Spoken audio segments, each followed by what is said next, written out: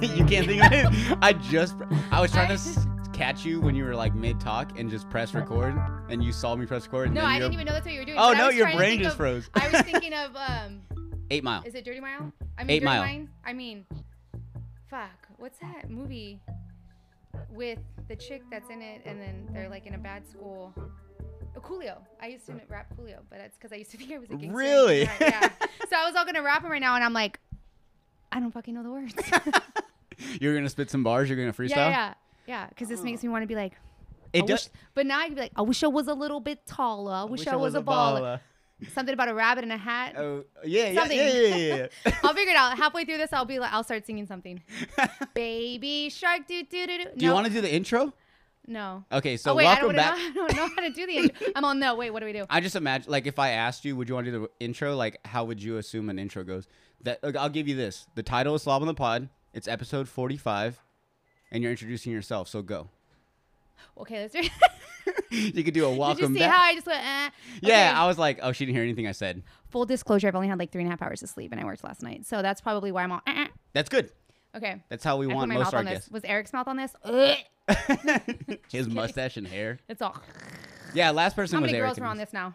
Just kidding. I'm from Eric's mustache I'm talking about. You're 3 now. Oh, okay. Okay, then I don't know. Rubbing his mustache on. I'm like, yeah. We're going to get a rapid test on that Just one. Kidding, yeah. I'll do it. Welcome back to Slob on the Pod, episode 45. And I have a really... Oh, shit, I'm 45? Yeah, episode 45. So that's like a good number. Shit, you want to try the intro again? I cut you off. Welcome back to Slob on the Pod. I don't even know why I say it like that. Like if I'm like, what's up, guys? Welcome back. Today we got a hot, steamy video. Welcome back to episode 45, Slob on the Pod. We have Amber Garnica in the house. Yes. I don't want to say in the building because last time I said that it sounds stupid. So this welcome. Is a building, though. Eric said the same thing. Fuck! Don't mention that guy on here. I'm trying to get more views. Sorry. On him. Oh yeah. My bad. Sorry. Fool. So welcome, Amber, to my podcast. Hi. You've always been someone that, like, as soon as I started it, a lot of people were like, "You need to get Amber. You need to get Amber." And and you're one of like my favorite people that I never hang out with. If that makes any sense. Well, why don't you hang out with me if I'm your favorite person? I don't know. It's because you're too. You bold, work right? a lot. Okay. Well. So for a lot of you guys don't know, I'm just gonna throw this out there. She's pretty much like a superwoman, like hero. She's a nurse. She's a mom of 2. She's the hun. The hun. She's the wife of Steven Garnica. Oh yeah, I'm the honey. The owner. I'm the sugar mama of the CrossFit. Yeah. You guys all think Steven's bringing in the bank. It's really her. No, it's not. She's the one supporting his dream. I'm actually pimping him out. I'm trying to get him to be a stripper so we can like do more on the house. I'm like, you're gonna have to like start stripping. Yeah. He won't let me do it, so I'm like, if Give I some can't strip do it, classes at the gym. He won't let me do twerk classes there. That should be. Yeah, it would. Money. It would, and it'd help a lot of like relationships out, because like I think that's like something that like you want to add some spice to your life, like twerk for me. Twerk on his face, yeah, got it. Yeah. I hate that I said that. I know. I'll bleep it out. I'll bleep it out. Beep, beep. I know. Yeah. Every 2 minutes you're just gonna hear beep beep, and it's just Amber saying like the raunchiest stuff. Yeah. Oh, good. There's another one. I'm a labor and delivery nurse. Yes. Oh, you are? Yeah. Is that what you do? Yeah, but that's my like. Oh, okay. I had to check a lot of vaginas. So with that being said, and I like that you said that, because I always just assumed. It's very weird. The piece of shit in me just assumed like, oh, you just check temperatures, you do the thing where they you get the vital signs, and then you're like, oh, here, go to this room. Yeah. But no, you're like in it. Oh yeah. You're like all. So like a labor and delivery nurse will do everything up until the baby, like pretty much like the baby is almost coming out, and then they come in and they like catch the baby. I mean, we talk to the doctors and stuff like, hey, this is what's going on, but we get all of the information, like all the stuff that's going on, and we assess them, and then we give that to the doctors, and then they tell us what to do, and then we do it. And then when the baby's about to come out, well, we push with them for a while, and then when it gets time for them to get closer to delivery, then we call the doctors in, and they take all the glory. Wow, bring the baby in. That's what I was thinking. I was like, they come in after you've done all the hard work, right, all the heavy lifting. It's like, oh, and then they come in for the picture. All right, here, back to you. Okay, so I tell everybody, like, there's like these pictures at our work that's like what what the patients think we do, and it's like us pulling out their trays and being servants to them. Exactly, and then there's like what our family thinks we do, like sitting there holding babies, what we think we do, and we're like running down the hallway fast with super capes, on. But yeah, I'm pretty sure my family, when I first started, was like, all you do is hold all the babies. People don't want you holding their babies. Like, it's weird, right? I mean, like, no, yeah. they like you hold their babies, but I'm not in their room for like 8 hours of my shift being like, can I hold your baby? That's weird. That's like creepy vibes. Yeah. I'm pretty sure, like, as a mother, like, once you have your kid, the first thing you want to do is hold your kid. Oh, the one thing that's been causing all that pain, you just want to squeeze it in your arms. So it's like, yeah, sometimes you'd be surprised. Some people are like, "Are you gonna take the baby to the nursery so I can sleep?" And I'm like, "Oh no, boo boo, boo boo, no, you are keeping this baby." Right away, you're like, "Oh, this is not gonna work out." No, you're never sleeping again for the rest of your life. I'm 36 years old. My mom doesn't sleep. She still worries about me. So you're never sleeping. That's very true. Isn't it weird how things switch, and as you get older and your parents get older, like you become the babysitter? Right. Is it that way with you guys? Because I feel like with me, I'm the one now. Crazy as enough, like I'll be home on a Saturday night, and then my mom will be like, "Can you come pick me up from the club?" And it's like, "What are you doing out?" Or she'll be like drinking, and I'm like, "Mom, like, are you good?" Like, and then it turns into like, just please text me when you get home, please. Like, it turns into that. I don't have to babysit. Well, my dad doesn't drink, and my mom, she works nights too. She works in the same department as me, so I get to work with my mom. Oh, that's cool. Yeah, so it's cool, but like sometimes if she's mad at me, then then I still get in trouble at work. Oh, okay. Yeah, that does kind of suck. They're like, your mom's the best. I'm like, yeah, she's not grounding you. Like, yeah. So I worked with my mom. She was like the manager. Sorry, mom. But like everyone was like, yeah, your mom's so cool. And I'm like, yeah, because she has to be nice. Otherwise, you guys can like write a complaint. Right. Like once we get home, like I get the shit. Right. And then it'll be like my mom, she's been working there for like, I think 26 years, 27 years. I think she only has 3 more years to hit 30 years. And, when I started, she's like, Amber, you got to be professional. Look, there is nothing professional about me, okay? If you know me, it's just like I am vulgar. I do. Last night I was behind the chair because it was so chaotic at work. Last night I was behind the chair and they're like, what are you doing? And I was just like on the bottom, just la la la. And they're like, what are you doing? I'm like, I'm practicing. I want to stretch out and see if I can do this stripper life because at this point, that would be way less stress and way more money. Right? Yeah. And they were like, oh my God. So like, hello, Amber, not professional, right? But they're like, we got a baby delivery. Can you please get off the pole? In my defense, my baby was delivered. I had moved her, and everything was okay. Okay. All right. I was getting my next patient. Okay. All right. On the record. Disclosure. On the record. I didn't have it was okay to be twerking at that point. And I was if we're gonna go technicalities, I was stretching. So I didn't pull anything at work. There you go. Okay. Let's just be honest. It gets crazy at work. So, my mom would be like, you need to call me Miss Hope at work. Because when we call, we're like, it's about Sarah. So it's kind of like a walkie-talkie that you call. And it's like, call Amber Garnica. And it'll be like, calling Amber Garnica. And it's, like a microphone so everybody hears everything. Okay. So when I call people, this is what they say. Amber, you're on speaker. I'm in a patient's room. Because I'll be like, yo, what's up, sexy? And they're like, no, we're in a patient's room. I'm like, okay. Amber's like on the loudspeaker. That's like, y'all see that ugly ass baby in room 6? No. And they're just like, I would never say that. Amber. I know, but it'd just be so funny. But it's more like the names I call them or like, yo, I'm about to get a snack. You want to get some of this snack? Like just like dirty talk. Yeah. I work with nothing but girls, so it's okay. Oh, okay. Right? Yeah. But I would call my mom and she'd be like, you need to call me Miss Hope. Because I'd be like, Mom, can I get baby papers to room 136? And she'd be like, Amber, you need to call me Miss Hope. Text you. Not Mom. No, she'll do it in front of me. She'll be like, not Mom. It's not professional. You need to be professional. So you can actually like instead of calling like, let's say you have a person, right?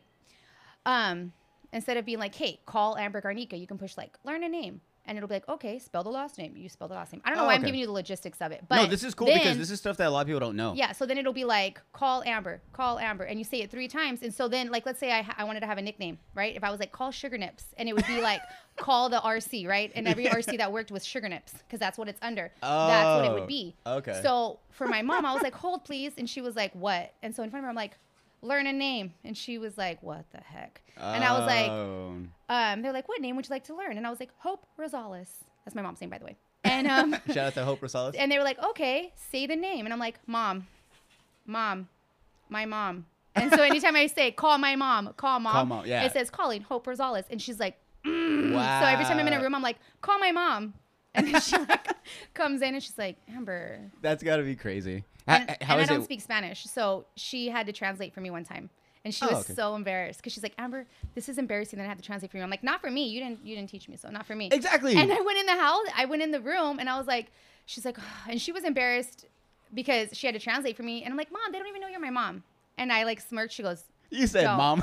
And I said, hi, this is my mom. She's going to translate for me in Spanish. And they just kind of looked at her and looked at me and she goes, God dang it, Amber. And it's like you could just, I mean, you could just be like, oh no, that's her nickname. We call everyone her mom. Yeah. Like, we call everyone mom. She's but the mom. Still, that's Can so we funny. just explain that that's a dog, okay? That's not me all. Oh, okay, yeah. Oh, they know at this point. Audio, they see the pugs. For the audio, you know, because it's like Amber's in the background all.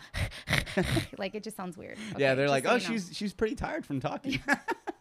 Oh, she talks a lot, huh? Yeah. She's all winded. Yeah, exactly. I'm just getting started. I can go. Yeah, I know. You're going on pretty hot. Yeah. I mentioned your full name, right? All right, cool. I just want to make sure I get that out there. What's my full name? Amber Garnica. Oh, okay. Amber I was like, do you guys have a name for me? What's your maiden name? Can I ask? Yeah, okay, but it's super white. Wilmer. Really? Yeah. Wilmer. Well, yeah, that's a pretty white name. Amber Nicole Wilmer. It don't get no whiter than that. Oh, Nicole's the middle name. Yeah. Amber Nicole Garnica, ACG. That's dope. Yeah. So, Wilmer, though. That's super white. That's super white. Is that from your mom or your dad? My dad. Your dad, obviously, though. My mom's Ramon. Hopefully nobody wants to steal my identity. Now I'm giving out all my maiden names. Yeah. What's your social, by the way? Oh, that is actually... So it's... I almost started it. I'm like, wow. I know, huh? Does yours start with a 6? Just throwing that out there. No. Okay. Cool. But I'm from Texas, so mine's different. Oh, okay. So you'll never know. I have no idea how that fucking works. So let me ask you a question, because you said like you were like, oh, I'm just saying crazy shit about like that people probably don't want to know, but like it's true. Like I said, you to me were just like get the vitals and then go to that room. Yeah. But you do way more. So with that being said, have you ever had like a time where I've always wondered this? What happens to babies when the parents haven't figured out a name yet? What do you guys write? I don't know. I don't do that part. My mom does. Oh man, I was really hoping. No. So okay. So if you have 24 hours to pick out a name. Otherwise, when it goes on the birth certificate, it doesn't have a name. It'll be baby boy or baby girl and the last name. And then you have to go through a process, I think, to get it changed. And don't quote me on that. I'm not sure, but it's something like that. That's what they tell me. But I don't do the birth certificate part and all that. The USR people do that. I don't know. And they'll ask me too. They'll be like, what do we do for this? And I'm like, I don't really know paperwork stuff. You're like, I just finger you and help the baby come out. Okay, first off, let's not say it like that. I also do postpartum stuff. Okay, like I help with breastfeeding and I make sure they're not bleeding and I help make sure the baby's breathing. I don't just. Is that tough? Like it's just like dealing with like other parents, because you've gone through it twice, obviously. Yeah. Like and then like to see other parents go through it and you're just like you're doing it wrong. Like and they're like brand new parents.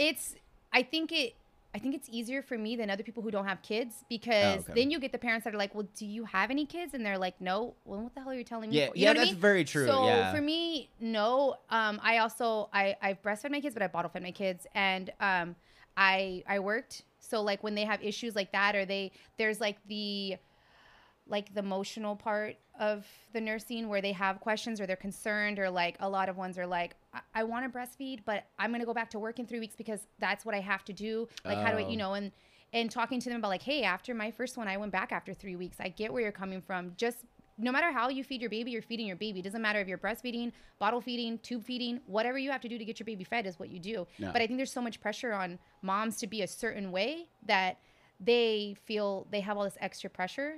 So I've also been like, I've had my baby without being in induction, and then I've been in induction where they have to help me go into labor. Oh, okay. So when I am in labor, I can explain that to my patients. Hey, like when they get really frustrated, hey, I know this sucks. I've been there. Yeah. I know your frustration. That's good. So let me explain to you, like, this is how the A, B, and C is working. And if we try it this way, this is how this is going to go. And I wish I would have known this when I was going through this and this is. So then it helps out more than if I wasn't at all. Yeah. But then there's some amazing labor nurses that are not moms that I think they're better than me. So yeah, I guess it just depends. But it does help though. Like you said, like when they ask like, well, do you have any kids? Like obviously they're like in a different state of mind. They're, tired, whatever. So they're probably like, what do you, like, who are you telling me? Like, do you even have kids? And you're like, actually I do. I have 2. And they're like, oh, okay.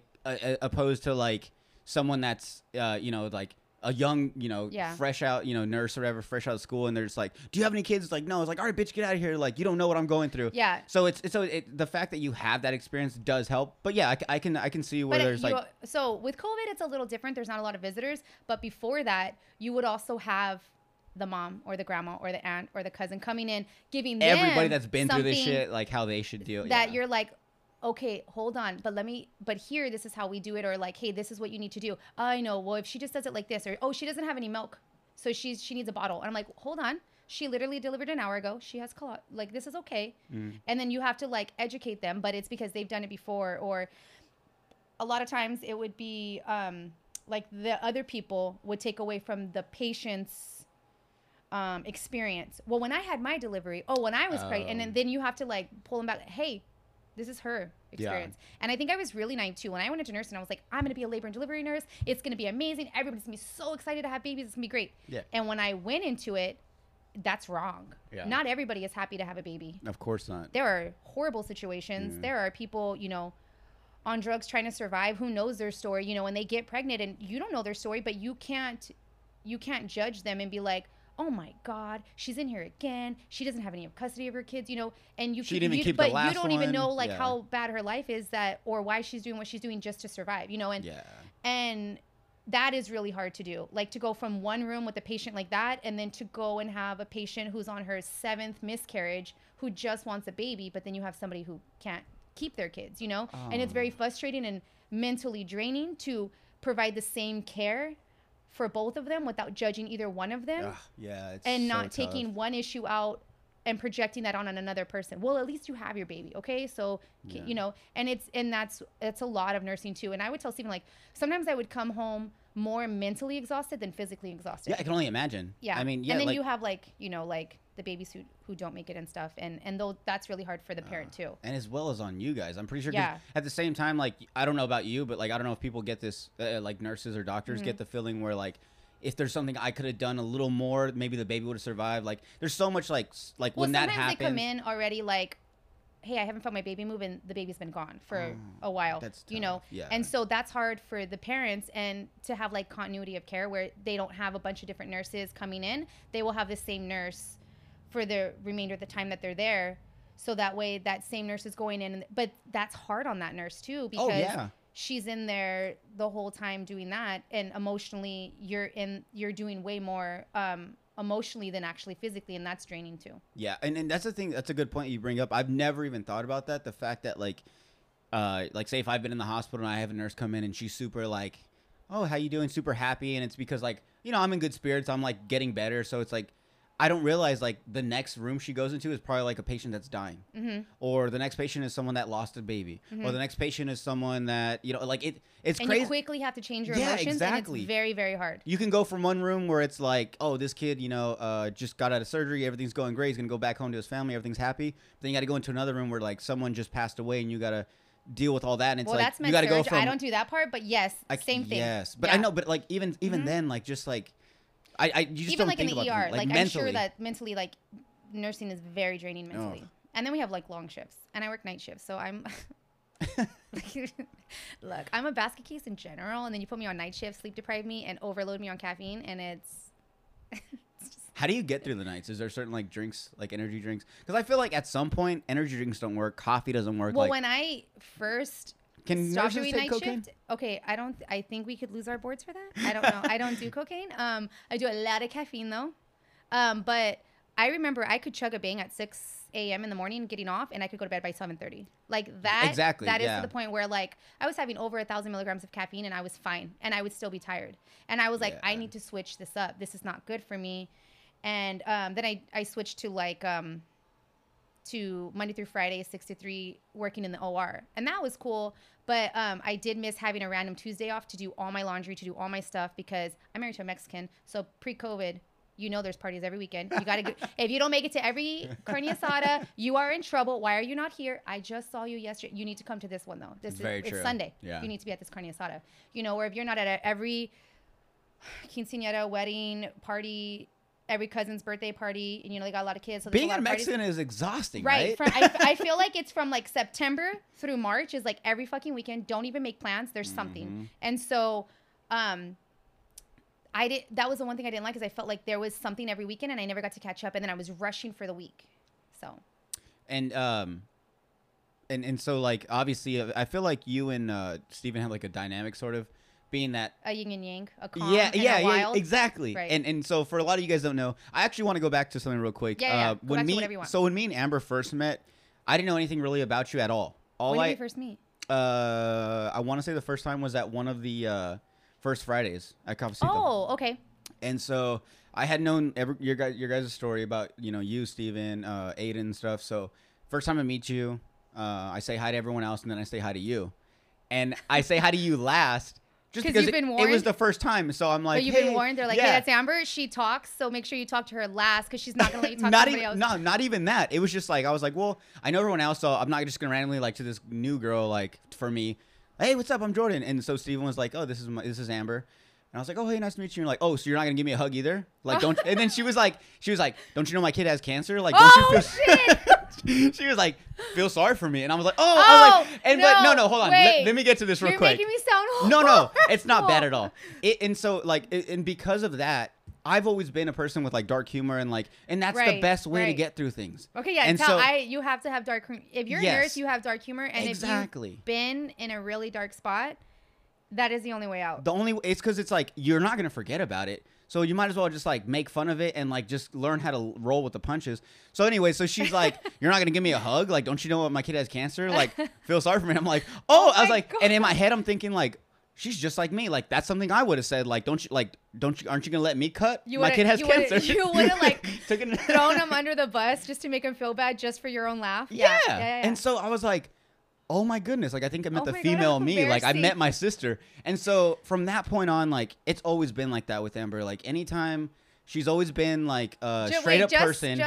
Just for clarification, I don't say my kid has cancer for free shit. No. I don't use that to be like, feel sorry for me. Let me cut in Disneyland. Let me do. No, I don't do that. It was just, I knew the kind of person you were. I had heard about you like, oh, Jordan. Because they'd always be like, oh, you would love Jordan. You guys are like the same. I'm like, oh, okay, we'll see. Yeah. Talk this guy up. Let's see what he can handle. I know. And she got me. I was like, oh, she wins. Jordan speechless. Yes. Yeah. But so from that point on, I was like, so it's cool because I haven't met a lot of people, especially since I was in the military. I had that type of humor. Yeah.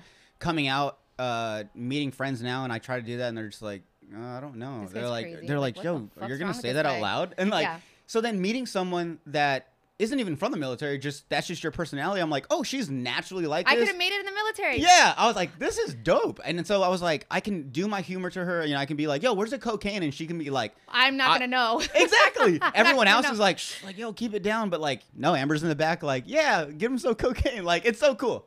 So, like, from that point on, like, I was just like, And just so we're aware, I don't do cocaine because you said it like 5 times. If you were going to think I'm on cocaine right now, so I'm super hyped. Oh, okay. I'm sorry, I'm on 4 shots of espresso and Alani's, okay? Shout out to our sponsor, Cocaine and Alani's.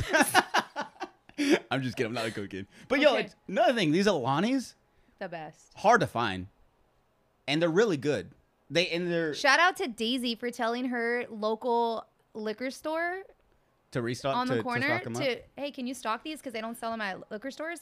So Avenue, I'm not even gonna tell you where it's at because then we're not gonna have. They're not gonna be gone. Actually, and even shout out to Daisy. So, excuse me, I hit up Steven and I was like, your girl's telling me she will drink anything. What should I get her? And he was like, get her wine. And I'm like, I don't know. It seems too. Sometimes I like to be classy like that. And so I was like, yeah, maybe that'd be cool. And I was like, who should I ask that like always drinks? I was like, Daisy. So I messaged Daisy. I was like, hey, someone that always drinks and parties with her, like, what do you think she prefers? So she was like, definitely this and definitely that. I was like, okay, perfect. Aww. So shout out to Daisy for that. Yeah. Daisy was like, that's my boo right there. Yeah.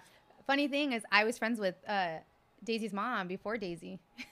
I work with Daisy's mom. I love Daisy's mom. Yeah, it's so funny. You work with like a lot of moms. Well, I am a mom. In your field, yeah, I know. I forget that you're so cool. Moms usually aren't cool. Thank you. Sorry, mom. I'm kind of cool, huh? But so it's funny. Shout out to Daisy because otherwise I was like, I don't know what to do. I was like, gonna get White Claws, and then you were like, get White Claws, get beer. I said don't get whiskey. Whatever you do, I'll drink anything with you. I should have got drink whiskey. I turn into Incredible Hulk. Yeah. Because it doesn't hit me right away, so I'm all like, woo! And then all of a sudden I'm like, fuck, shut up. And then I would have got a text from Steven like, what did you do? Yeah, I would have gone home and probably like try to pick a fight with him and then ask him to marry me and then, weird shit. It's like spilling water on gremlins. Right. Yeah, like I will, yeah. For sure. That's what I turn into. That's why I was like, let's keep it mellow. It's Sunday. Mm-hmm. I still have to like get my kids up for school. That's very true. Yeah, I know, right? That's another thing too. So you're, like I said, you are a mom. Right. Legit full-on mom, 2 kids and everything. On top of your crazy shifts, because you don't have the I'm guessing you don't have like a set schedule. Get off work. Oh, I'm gonna go home, take a nap, I'm gonna rest, and then I'll start my day. I'm guessing you get home, it's probably like you probably gotta get the kids ready for school.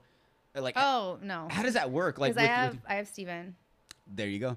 That's what I was getting at. Like, so we are very lucky and fortunate because I actually work with people where they're like, oh, they have to switch shifts, or they're like, they have to get a cousin to come early to stay with the kids while their husband goes to work. And then before Aiden got sick, Steven could go to the gym earlier in the daytime, and the boys would be there by themselves for like 2 hours. And then he would get home, get them ready. I would take them if I could or whatever. Because with my schedule, like, it says 6:30 to 6:30, but the next shift doesn't even come in until 6:30. So we don't even give report and get out of there till like 7:30. So it's a 12+ hour shift. Yeah. So like today I left at almost 8 o'clock. So this morning. Mm-hmm. So then by the time I get home, whatever, take a shower. Oh my God. Excuse me. Good. Did you hear that burp? Sorry. Welcome, Amber, everybody. Yeah. Wait till I fart. Just kidding. Hey, put the mic down. Yeah. Like, let's just do it like all the way. Yeah. We'll do it. Steven's he's going to hate this podcast. So he got his shine. It's your turn. Right.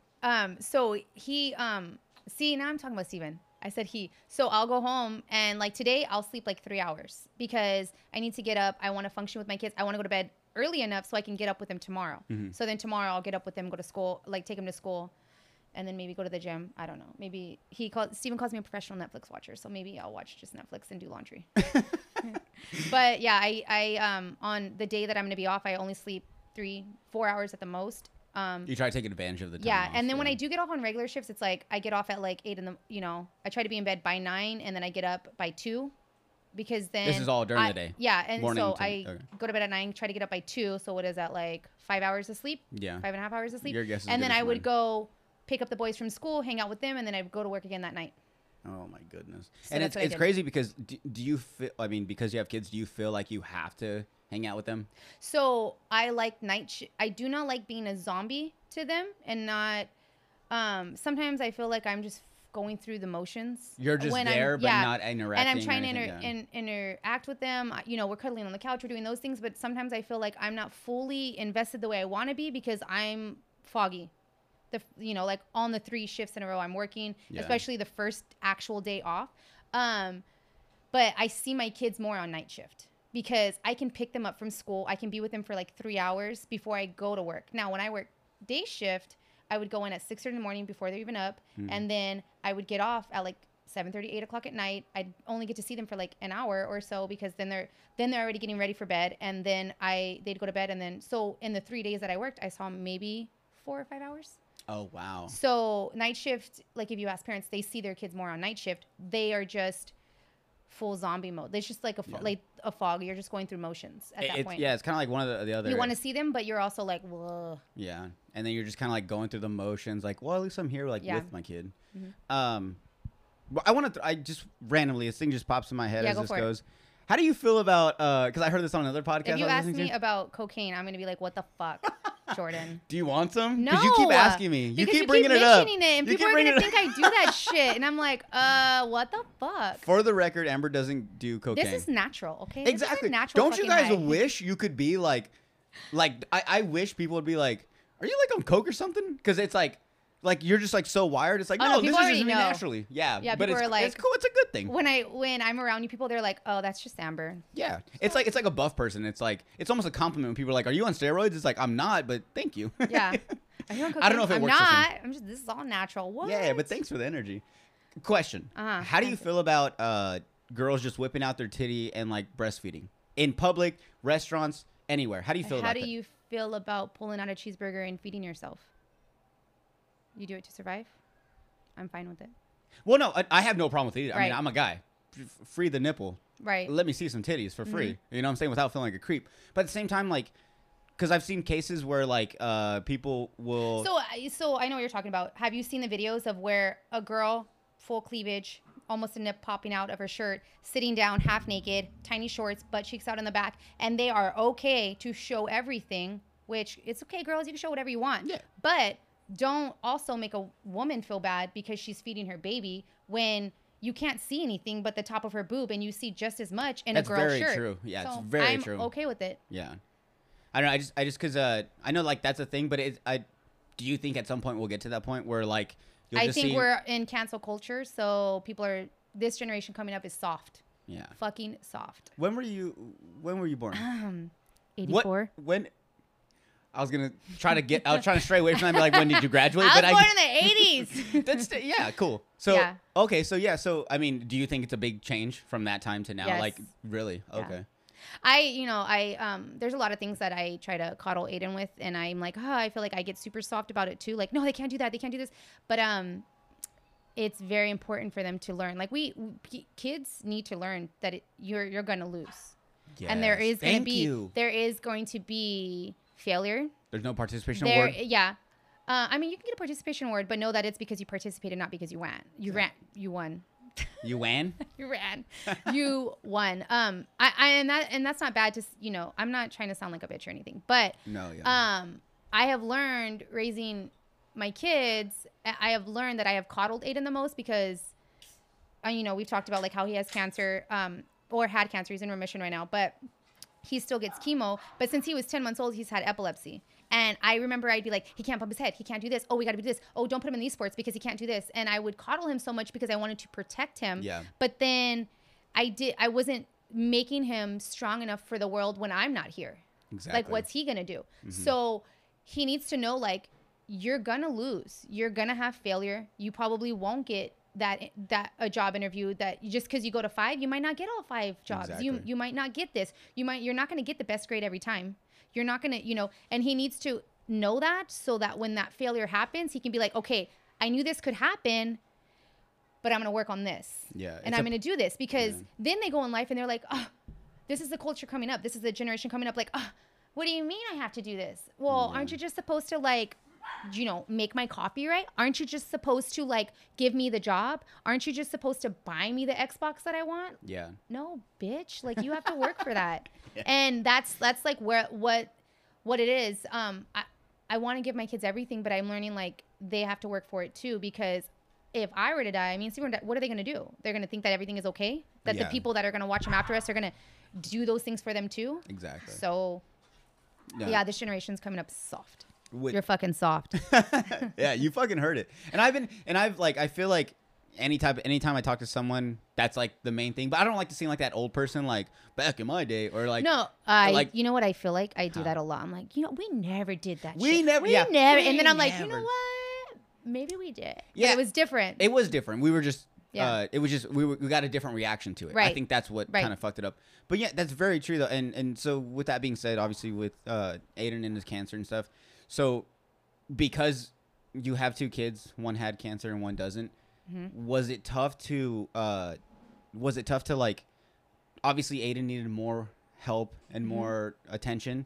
Was it tough when did the other one ever give you like that, like, hey, what about me? Yes. And did you have to describe like, hey, well, Aiden needs a little bit more help? Like, that's got to be so tough. So we actually had to get a therapist involved too. And I had to come to the realization that like, hey, like Evan is involved in this just as much as Aiden. Exactly. Oh my God, I'm going to get emotional. We have toilet paper right there. It's all ready for you. You have tissue? You have toilet paper? I had tissue. My last guest used it all. Eric blowing his nose. Oh, I was like, who's your last guest, Eric? I'm just kidding. No, he had like 2, and yeah, we ran out. I'm sorry. I'm not opposed to. I am not opposed to ask. Yeah. But so I was so fixated. I feel like a bad mom when I talk about this. At any time, if I do anything or say anything, I don't care. I'll talk about whatever. Okay. So because I want people to know, I'm hoping that like my experience like helps somebody. That's why I wanted you. Because like as much as like, okay, I'm gonna like, me and Steven are all about PMA. Yes.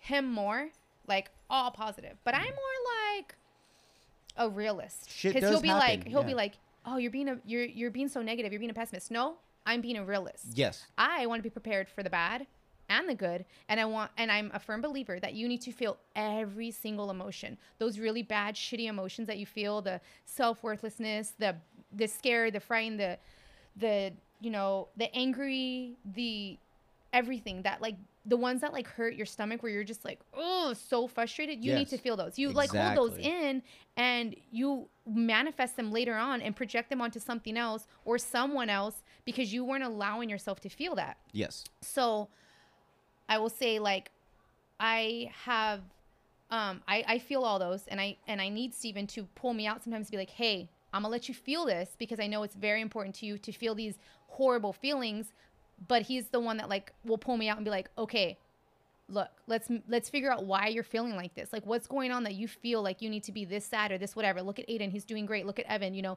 And then he has to bring me back like, oh, okay, let's count reasons why everything's good, you know. So when Aiden, and it took us a long time to know each other's triggers. When this stuff was going on, it took us a long time to learn who needed to be pulled out and when. So when this happened to Aiden, this was like February 27th of 2019. So this was like 2.5 years ago.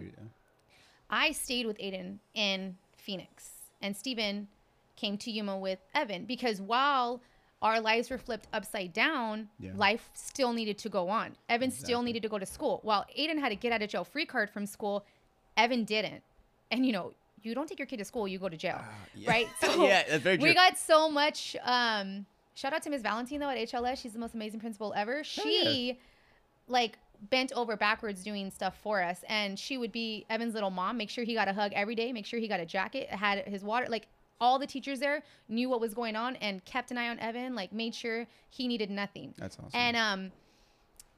And so Steven needed to go back to the gym. Steven needed to. I was no longer working, so Steven needed to hustle and make sure everything was taken care of. Like you said, time didn't stop, yeah, so and you still had to he did that, and I never, not once, had to worry, like, what's getting paid, what's doing this. There was money in the account for me and Aiden when we were in Phoenix, and I was with Aiden 24/7 for 9 months straight, never not with him. And that was when we were in Phoenix, and I saw the ugliest of the ugliest. Like, the only two people that know, like, what really happened to Aiden is me and Steven. And there's stuff that's happened that even our parents don't even know. Like, of course, yeah. Because they would lose their mind if they knew how bad it really was. Yeah. Or how many times he could have died. Or, you know, watching Aiden be in so much pain that his eyes roll in the back of his head, and then he sees because his body hurts so bad. Yeah. Or him screaming at us, like, begging us in the middle of the night that to make it stop. Like, he's done. Like, I'm in so much pain, I'm done, make it stop. Like, that takes you to a really, really, really dark spot. And so I would see that, like, all the time. And then I would see the really good stuff. And then I'd be like, oh, okay, so I would come out of it. But I was so fixed on losing him that, like, I didn't pay attention to, like, Evan, because in my head, oh my God, Evan's fine. Evan's with Steven. And everybody here, like, all of our friends and family, like, taking him to Peter Piper, keep having play dates with him, making sure he's at school, doing fun stuff with him while we were in Phoenix, because those things, you know, Aiden can't do. Aiden can't go to Chuck E. Cheese. Aiden can't be around a lot of people because of germs. But Evan's 5. It's not fair to keep Evan... I'm like a hand talker, and this fucking thing is in my way. Yeah, I know. It kind of helps. So, like, it's not fair to keep him from not doing stuff. And Steven was with him. So Steven, you know, saw how much Evan felt that way. I wasn't with him. So for me, when he would come, I'd be like, Evan, and he'd be fine. But then there were so many times where we can't do that because of Aiden. Aiden can't do that. Aiden can't. And everything was Aiden. That's all he heard. Yeah. And that's all Evan heard. And everything we did was for Aiden. And based around Aiden. Yeah. And so that was really hard for me to comprehend, because in my head, I'm like, Aiden's not even out of the clear. We don't even, and at this point, he wasn't in remission. We didn't even know what was going to happen. And he, you know, then he was in ICU. He was getting blood transfusions. Then there was he was getting neurotoxicity. He had blood clots in his head. I had to carry him because he'd pass out on me. And to me, it was like, Evan, you're fine. Aiden's dying. Like, I don't know how to help him. And that was the worst thing too, is because I was a nurse. So there was so much more pressure on me, because Steven's family would be like, well, not even Steven's family, like everybody, like, hey, but you're a nurse, so it's okay. You know what you're doing. Like we said, I'm a vagina baby nurse. Okay. Like I deal with vaginas and babies. I am not an oncologist nurse. I don't know this stuff. Like, and when you are a mom and you are a nurse, regardless if you're in any profession you do, when you're a mom and shit happens to your kid, you go into survival mode. Exactly. And when shit goes down, I do it. But then there'll be times where the doctor would explain things to me, and it was like, they knew I was a nurse, and I would ask the dumbest questions, like simple questions. And they would just kind of look at me, and I'm like, they're like, don't you work here? Yeah. And I'm like, I know this sounds, my brain is mush right now. I'm so like stressed out, and I'm so scared that I can't even comprehend what you're telling me. You're still trying to comprehend the fact that your young son has cancer. Yeah. And like, they're trying to throw this other shit. You're like, can you like layman terms like yeah. talk to me it's like you're talking to like a 5-year-old? You know, like when, you know, they're like, oh, don't have sex because you're getting pregnant. You're like, that'll never happen to me. That's like me, like, oh, my kid's never gonna get cancer, you know? Exactly. And then he does. Everyone thinks that. And it's the worst case scenario. Yeah. So for me, all I saw was Aiden dying and everybody else was healthy. And I'm like, you guys. And Steven would be like, hey, what about Evan? Hey, what about this? Or, hey, Aiden's fine. I'm like, he's not fine. He's fine right now, but what in 2 hours? He's going to be in pain. I've seen him be fine and then in 4 hours later be in ICU because now he's super sick, you know? But I saw that and Steven didn't. So he would be like, hey, chill. Like, we need to focus on Evan too. And I'm like, but he's alive. He's fine. Look at he's running around. And I remember one time Evan told me, I wish I got cancer so you could be with me too. And I was like, oh that's fuck. Yeah, I know. So before Evan started first grade, we were back for like a week or so in Yuma before Aiden was going to do chemo again. And we were outside at the neighbor's house and I was checking the mail and Evan was jumping. You know, Evan, he jumped off a rock. He slammed his head on the cement. Like he jumped off the rock, but I don't know what happened. Something happened with his foot. And he busted his head open? No, he hit his head and you could hear it. Like, so that where we used to live, the mailboxes were on the corner and our neighbor's house was right at the corner and we used to always hang out there. And, all I heard was Amber, and I like ran, and all of a sudden Evan was seizing. Oh shit! And he hit his head so bad he was seizing. So we called the ambulance. So here I am going, and mind you, we're a frequent flyer at the ambulance because why? My kid has cancer, so we're there. Like, oh hey, what up, so, Amber? Yeah. So then I come in with my other kid, who is now in the ambulance with a big bump on his head. I was like, CPS is getting fucking called. Right? Like, I know. You can't keep your kid from getting cancer, and your other kid fell on the cement. What did you do? And I'm like, yeah. Oh my God. I was like this. Oh shit. Yeah. Like trying to hide my face. And Evan told me, he goes, and I was there with him. And then, you know, I was talking to the ambulance people. I was talking to the nurses. And Evan got full view of like what I was doing. Because I was like, okay, we're going to put this like this. Okay, how about you turn like this? I'm going to get you comfortable. Don't do this. Turn the light off because you're, you know. And I'm talking to him and he goes, I see now why you're with Bubba. And I was like, and that's what he calls Aiden. They call each other Bubba. Oh. And I was like, what do you mean? He goes, because I'm really scared and you're here and that makes me feel good. He goes, now I see why you're with Bubba. And I'm like, you make him feel safe. Yeah. So like at that point, Evan got it, but then Evan is still like very, he's still a kid. Yes. Yes. And when Aiden first got diagnosed, me and Steven were both up there and Evan would get bounced around from my sister-in-law's house to my mom's house to whatever family member could watch him while we were gone, right? Yeah. Pick him up, drop him off, do all this. Evan would get so stressed out, he would throw up. And so at a young age, so he talks to a therapist at PCH, and it's the same one that works with the family that works with Aiden, and she's amazing, and I think like she's opened our eyes to a lot of things that we wouldn't have never thought about, and that's helped me and Steven because kids with chronic conditions, not even just cancer, but like his epilepsy and those kinds of things, like most people get divorced. Most people that have a severely sick kid get divorced, they separate. It's too much stress. There's so much stuff. Yeah, one parent blames another parent, or like Steven views things differently than I view things. He's like, hey, pay attention to Evan. He's here. And I'm like, our kid's dying. What don't you see about that? But Steven, you know, like the priorities we have are to like pull each other back and be like, look at this is what's happening. And so she would open our eyes to that. And we would be like, okay, then we would know how to like talk to each other or what to do or how to help each other. So she's seeing Evan now because Evan has this, he has like PTSD is what she called it, related to separation anxiety. So right now, like Evan cannot not be with me or Steven. And if he's not with one of us, Aiden has to be with him wherever he's at. Or he will FaceTime us. Like there's been times I'm at work and he will be on FaceTime, on mute, but in my pocket. Just to feel that he's near his mom. Because he like not in my like I'll leave him on the counter like whatever, he's on mute, he just needs to see me, and it's usually like not even that long. It's like while I'm waiting to like get report, like when we're waiting for the person to come in and say, hey, okay, tonight's gonna go great, blah blah blah, and then by then Steven's home. Yeah. When Aiden was in the ICU this last time, he was staying with Steven's mom and Daisy in the hotel, and I had to be on FaceTime with him the entire night, even while we were sleeping, because he wasn't with me or Steven, and Aiden was in the hospital. And so he will panic. He will call us.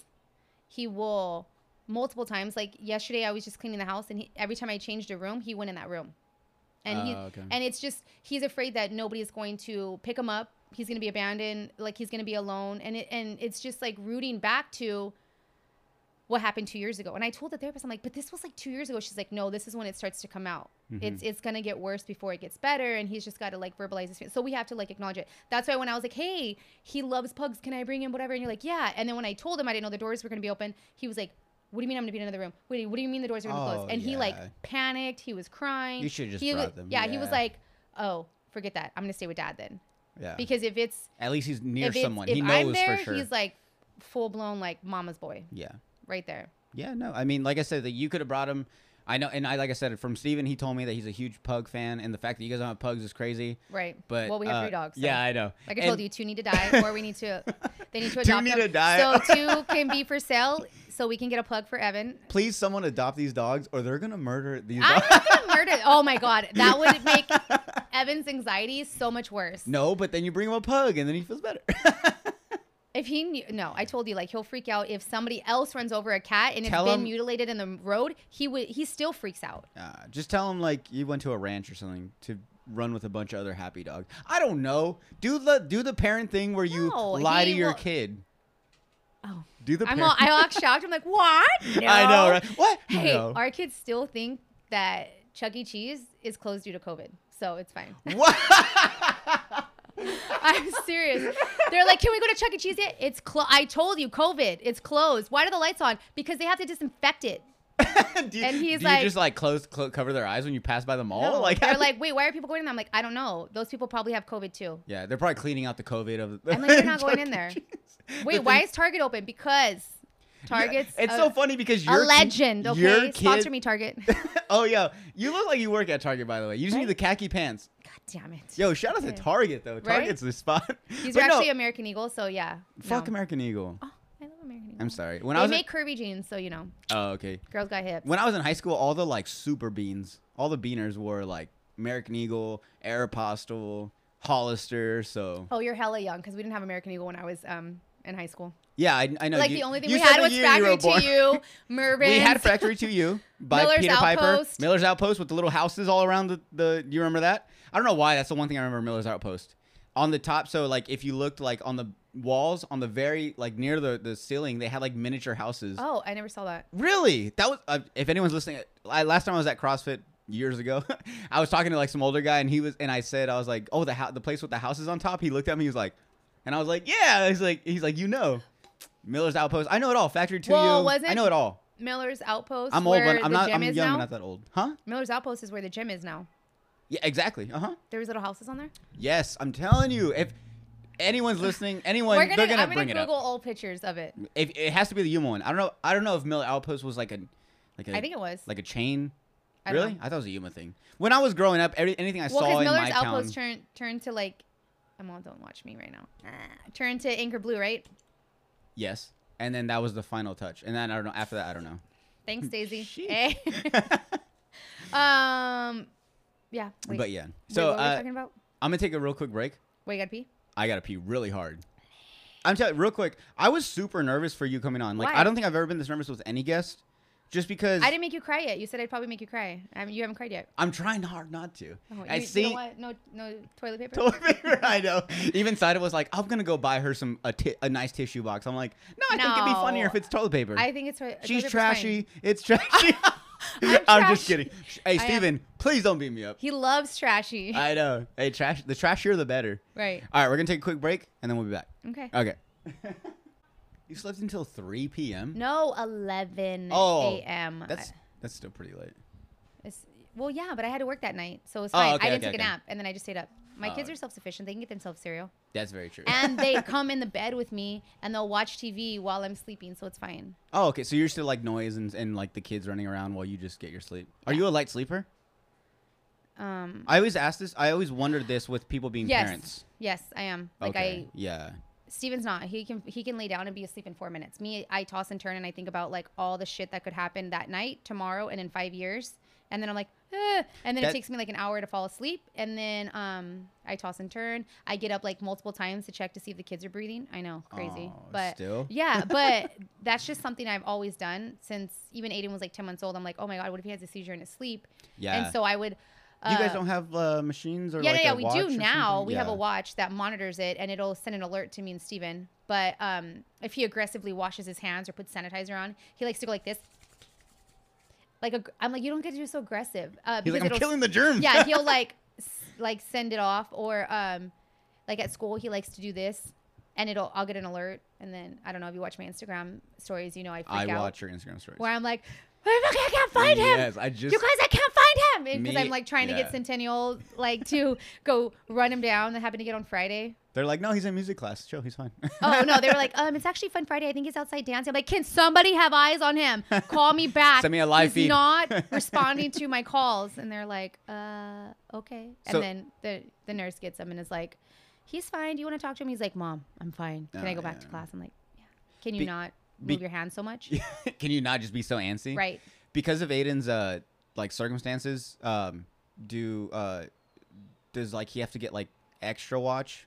Like there's like the teachers. He has an IEP plan, so he has like a individualized education plan, and then he has a healthcare plan as far as like for the school. Yeah. So like he gets extra help when the parents aren't around. Yeah, so he gets extra help in school because of the medications he's on, things that he's going. He needs extra help, like just kind of like retaining it. So you got to think of it like so like we give him medication, right? Like for his seizures to slow his brain down so that it doesn't spit fire off electricity, right? Your brain's full of electricity to cause seizures, right? Mm-hmm. But then you need him, like you're in class, come on, speed up, think about this. That's and it's like, yeah. What's 2 plus 2? And then it's like, yeah. And he's like, oh. And then there's these things called absence seizures. Now they're really hard to capture. Like we've had him monitored for him, and they put this, like long avatar, like leads on him and stuff. All the suction cups on his forehead. But it's like, unless he's actually stimulated through school, how do we know if he's getting them? And it's things like pin rolling with his hands, lip smacking with the teeth, like the lips. And then like you can tell when they're having one is like when it looks like they're daydreaming, but you snap your fingers or call their name and they don't snap out of it. You know, like if I was daydreaming, I was like, hey, what? Yeah. Well, I could be like, Aiden. And if he doesn't look at me, then he's having like an absence seizure. And those can last anywhere from like 5 to 15 seconds. They're not even that long. And but you got to think of it like a dropped call. Like you're talking to somebody, you get a call dropped in a tunnel, and then it comes back on, and you're like, oh, did you? It's okay, so you're gonna meet me there, right? And you're like, wait, I'm meeting you where? So you black out for a little bit. So or it's like, he's there in math, and he's there for how to solve a problem, right? And he's there for A, B, Mrs. C, D. He's there for the rest of them. And I'm like, what's after D? I know. I saw your face. I got you. XYZ. I got you. I was lost. You're like 3, 4. So then he lost 2 steps, and then he's trying to go from A to B to E with what he knows. And we're like, wait, you're missing the other part. You're missing the middle. Yeah. So he has a plan with people there, and they help him like catch up or be on his level. His spot, yeah. And then there's the healthcare plan as far as like he can't go to the bathroom by himself. Like, I know he's in 8th grade and he's 13. Like, he goes, but it's more like they give him enough time to see. Like, oh, okay, he's just going to the bathroom. It shouldn't take him more than like 3 to 4 minutes, 5 minutes. Or they have like a buddy system when he was in elementary school. Those kinds of things. So he has like a whole like plan.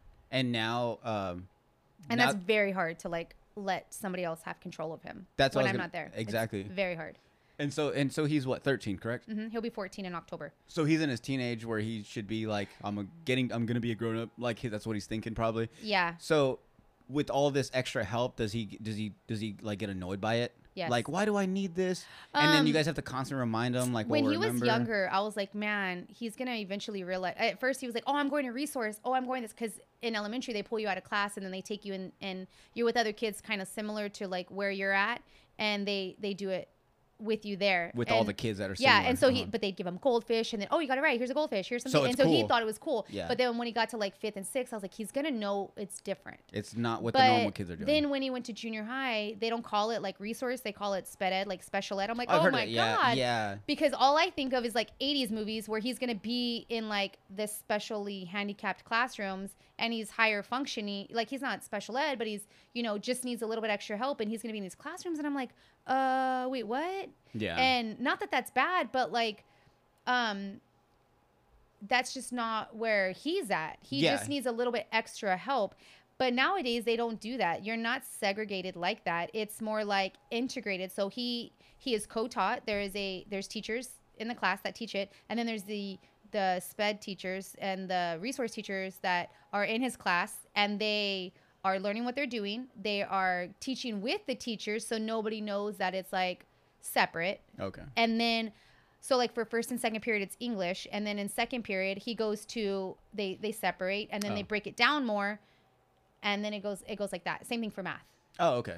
So at this point, it's just like, and it's integrated. So like he doesn't see that it's different.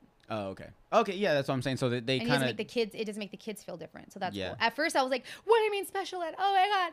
I know, right? And then because I just go back to all the like '80s movies and that have it like that. Yeah. And like back in the day, it was like your kid was either normal or had special ed. Yeah. Or like was it like special ed class or normal classes? Any type of special needs or learning disabilities, dyslexia, or whatever, they were categorized. Yeah, in dyslexia like was the one. Severely special ed classes, and then they didn't even. It was like they fell between the cracks. They didn't even get the help they needed because they were like higher learning than the other ones, but they were not as high as where they should be. So, yeah, he gets help that way. Oh, okay. Yeah, I just didn't know if like I would feel like in time it'd just be like leave me alone, like especially now that he's in remission. Yeah, I feel he gets like that right now. He wants to go and like do shit with his friends and like go to Get Air, and he wants to have a girlfriend and all this. And I'm like, you can't kiss a girl, COVID. And 2, you're not going to Get Air without me because I need to make sure that you're not gonna have a seizure. And he hates that. Like he went bowling the other day, like maybe 2-3 weeks ago,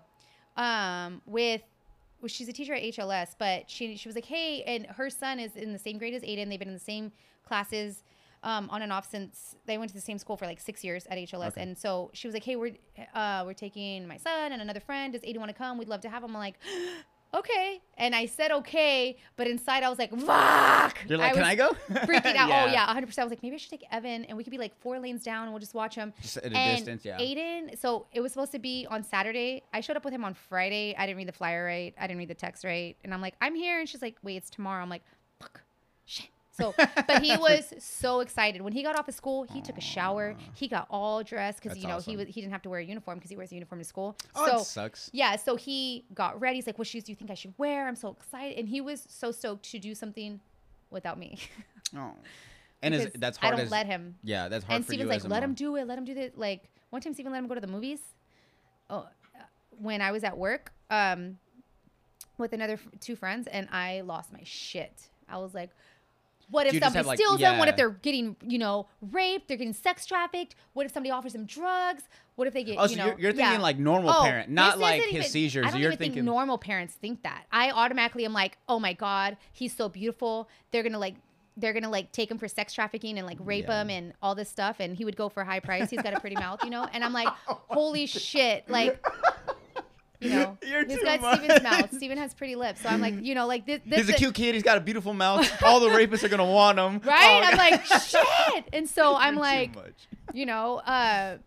like they would steal Steven and they would steal Aiden. They would give me and Evan back because we would just talk too much. You've seen those TikTok videos where they're like, so is this where you guys come? Oh, da. Oh, yeah, okay, where's the candy at? And yeah, it's like, kid, get out of here. Yeah, and then they're like, we're giving you back. And yeah, that would be me and Evan. They would be like giving us back. I'd be like, no, you don't want to sell me? What the fuck? Yeah, you don't have candy like you promised? Right. Where are the puppies? So that would be my fear. Oh, okay. But I watched a lot of Criminal Minds when I was younger, so like I think that fucked me up. I just assume there's serial killers on every corner, and everybody wants to rape us. So let me ask you: everybody wants to anytime there's a kid walking along, it's like he's probably gonna get raped. Yeah, somebody talks to me like, "Are you gonna rape me?" I got that birdie alarm for me and my nieces because they're moving closer to the Bay. My sister's in the Navy, so they're moving to cool. Lawman. I don't know what it's called. No, I don't know. Don't quote me on it. Don't judge me. But it's like this alarm you pull and it flashes like this giant LED light. Yeah. And then it sends off this loud alarm. Like screech or something. Yeah. Because they're 18 and 17. One just graduated. One's going to a new high school. It's on base, and I don't know. Nobody will probably take me, but you never know. I have to walk into a parking garage at 8:30 in the morning. Somebody's going to be like, oh, take it. Pull my birdie out and like do my alarm. But, yeah, I like panic about stuff like that all the time. Like somebody talks to me like, what do you want to rape me? No, and then I'm like trying to like get in my car. They're just like, ma'am, we just wanted to tell you your gas light thing is out. Your thing's open. Oh, yeah, thank you. Close it. Wait, get away from me, pervert. So you don't want to rape me? Yeah. Then you get all sad. Then I'm mad. You're like, oh man. Yeah. Fucking assholes. Before you had, how old were you when you had Aiden? I was 22. So before that, so the way you are now as a parent, were you like, I'm never going to be like that parent, or I'm never going to treat my kid like this? Were you like that? Mm-hmm. And now you're like, I didn't even want kids. Oh, really? Mother of the year. I didn't even want kids. I don't think anyone ever wants kids. No, well, my sister's a year older than me. 2 years by like grades, but a year older because my birthday's late. And when's your birthday? November 24th. We're trying to get that, my maiden name. We're trying to get my social. At the end, I'll get the social. One more drink and I'll get the social. So she joined the Navy when she was 17, had a baby when she was 18. So when she would go on deployments and stuff, my mom would watch they pretty much lived with us, the two older ones. And so I had to babysit them. And I was like, I was junior, senior year in high school, first year in college. And I was like, oh my God, like I'm babysitting newborns and 1 and 2 year olds. And I was like, I don't ever want kids. Yeah. And then I remember like growing up, like things they would do. I'd be like, I'd never let my kids do that. I'd never, you know what? Don't ever fucking say that because it's karma. Mm-hmm. It is karma. Because you say that and you know what's going to happen? Your kids are going to do that same thing. And that thing you said you're not going to do, you're going to do. Guarantee it. Yeah. Right. So are you guys done with kids? Yes. 2 and done? Mm-hmm. So did you guys kind of wish you had a girl? So we were trying and then Aiden got sick and we both said no. Oh, okay. Because we saw another family that's kid had cancer, and she had another daughter they had 2 older boys, and then the baby had cancer, and then they had a baby that was 7 months old, and we saw how much she didn't even see that baby because she was with the other one, and that's literally what happened to Evan, but Evan was 5, you know, and to see how much Evan was, I don't want to say neglected, but like was.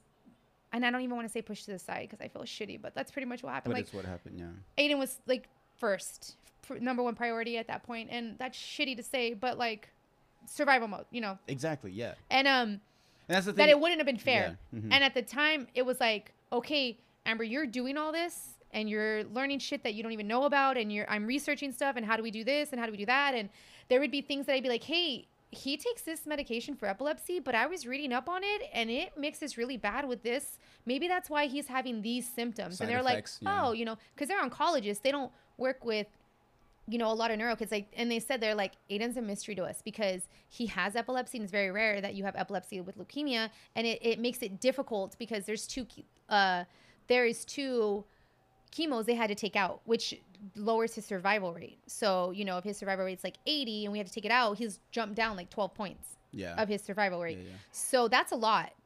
And the last one time they gave him, then it was like a 1 round, they gave him this chemo and they're like, oh my God, he could have volatile deadly seizures with this. And if you have epilepsy, and we gave it to him. And luckily he was fine.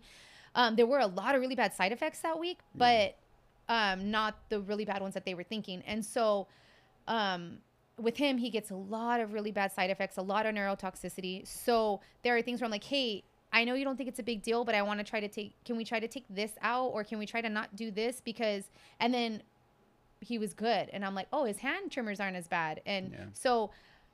It was like taking the good with the bad. So it was like, if I had another kid, I would have, you know, that's a newborn. That baby needs me, and I would have breastfed, and I would have done this. Or would I not have? Would I have just given the baby to Steven so I could take care of Aiden? Because in my mind, I have to be there to make sure it's done right. Mm-hmm. But Steven's fully capable of doing it. But in my head, if I don't have eyes and hands on him, I feel like he's going to die. Exactly. Like, that's how I feel. Mm-hmm. He's not, but I don't know how to give control over to somebody else. I get you, yeah.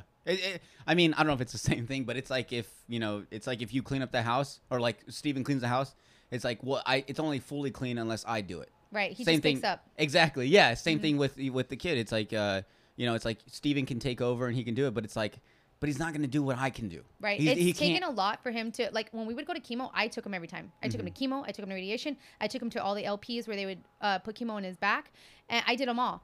And Steven was like, well, I know you're not going to let me go. And I'm like, I mean, maybe. Yeah, maybe. But like, this last year, Steven has taken him to more chemo than I have. And it's so hard. It's not as hard now, but in the beginning, I'd be like, FaceTime me, call me, what are his numbers? Da-da-da. How many times did they poke him? How Any many questions? Let me know. Yeah. And then and it was to the point where the doctor would be like, okay, I'm in here, to talk. And then she would call me. Oh, okay. To be like, okay, Amber, I know you want to know. So we did all this. Yeah. And so, I'd send him with a list of questions. Like, okay, make sure you ask for this, in the text, ask this, and this. And ask her if we should do this. Should we take this out? Should we do this? And I mean, Steven's fucking kick ass. He like does it. He's like, you don't trust me. I'm like, I do trust you. I just don't trust my emotions being here waiting for you to like do whatever. And now I only take him on the third month. So Steven takes him to 2 chemos and then I take him to the LP and then 2 chemos and then I take him to the LP because that's his time to be with him. And then that's my time to just be with Evan. And then on the LPs, I let him do it one time and we all went together and he ended up, I don't remember what happened, but anyways, I do it. And it's just because he gets anesthesia and the last time he got it, they called a code on him. And and so, they did that in June. And so when it comes to that, I'm like, look, I'll let you do whatever with Aiden. But when it comes to this, I can't give you that. Like you can, because of COVID, he can't come with me. Otherwise he would. I was like, I don't know how to let go of that. Yeah. Like I've let go of so much, like him starting school and Steven taking him to chemo and just trying to like relax a little bit. But that's just like one thing I'm just like, I can't. Like at that point, I know like mentally I'll be like, I'll lose my shit. Yeah. I have to have control. In my head, I have to have control of it all because then I feel like if something were to happen, then it's on me. Not because Steven. You weren't there. Not Steven, not anybody else. If something happens, it's my fault. Yeah. And because I don't want to like blame Steven. I don't want to blame anybody. I want it to be on me. And I feel like I've had a lot of pressure to be like, oh, you're the nurse. And Steven's dad would tell me and I hated it. Yeah. And I hated it when my family would tell me whatever. And his oncology team would be like, well, we don't normally let them go home with counts this low or like this, but because you're a nurse and we trust you, we're going to let him go home. And I'm like, no. Yeah, don't do that. I'm a normal person. I'm a mom. Just treat me like a fucking mom. I never like to tell the nurses that I was a nurse when we would stay because they treat you different. They assume you know things. Not in a bad way, but it was like, oh, well, you know this. And I'm like, exactly. I don't though. I'm not a cancer nurse. Exactly. I don't know any of this. And I don't want to be the nurse. I want to be his mom. But then when we're at home, it was like, there was so much pressure to be like, well, you know this. He's good, right? He's good, right? He's good, right? And that's what everybody says. But he's okay, right? But you'll fix that, right? But this is okay. And it got to the point where like when they ask you questions like that, it was more like they wanted to just tell him it's okay. Because they were saying it like that because they wanted to know it was okay because they can't handle the truth if it wasn't. Yeah. And that was really hard to take that stress on. And I think that's where it all like stemmed from. And I just have to have it all because everybody expected me to like know it all, take care of it all, do it all, and like save this kid and make sure I like did what I was supposed to do. So now I don't know how to let go of that control because I feel like so many people depended on me to do this thing that if I do it wrong, then I'd rather it be on me than somebody else because I feel like I would be mad at myself for not being there when something bad happened. Yeah. So. It's crazy that you point that out because I never even thought about that perspective as far as like being that you're a nurse. And that's the thing too is like everyone's dumb. Like they don't know like just because you're a nurse doesn't mean like you do everything. Like you're not universal. Yeah. So it's like the fact that you went through that and then people are like, oh, well, you work in the hospital, right? So you know he's going to be fine, right? Or like, you know, his levels, like, what does this mean? It's like, no, it's like I don't know all that. And at the same time, it's like not even if you were like a doctor that we're all having an episode and they're humping each other. I'm sorry. And like, oh, the dogs are humping each other. Yeah, the dogs are. Oh yeah. Anyone listening on audio? Yeah, the dogs are. It's humping not down. Like Saida and me or Saida and Jordan. It's like the dogs. They're all humping each other while Jordan's talking. No, the dogs. Sorry. Please. Yeah, the dogs. But yeah, so like, and then like on top of that, like, you're not in the right mindset in general. So it's like the fact that people can assume like, oh, you know this, like, yeah, you probably do. But even if you do, it's like, it's your kid though.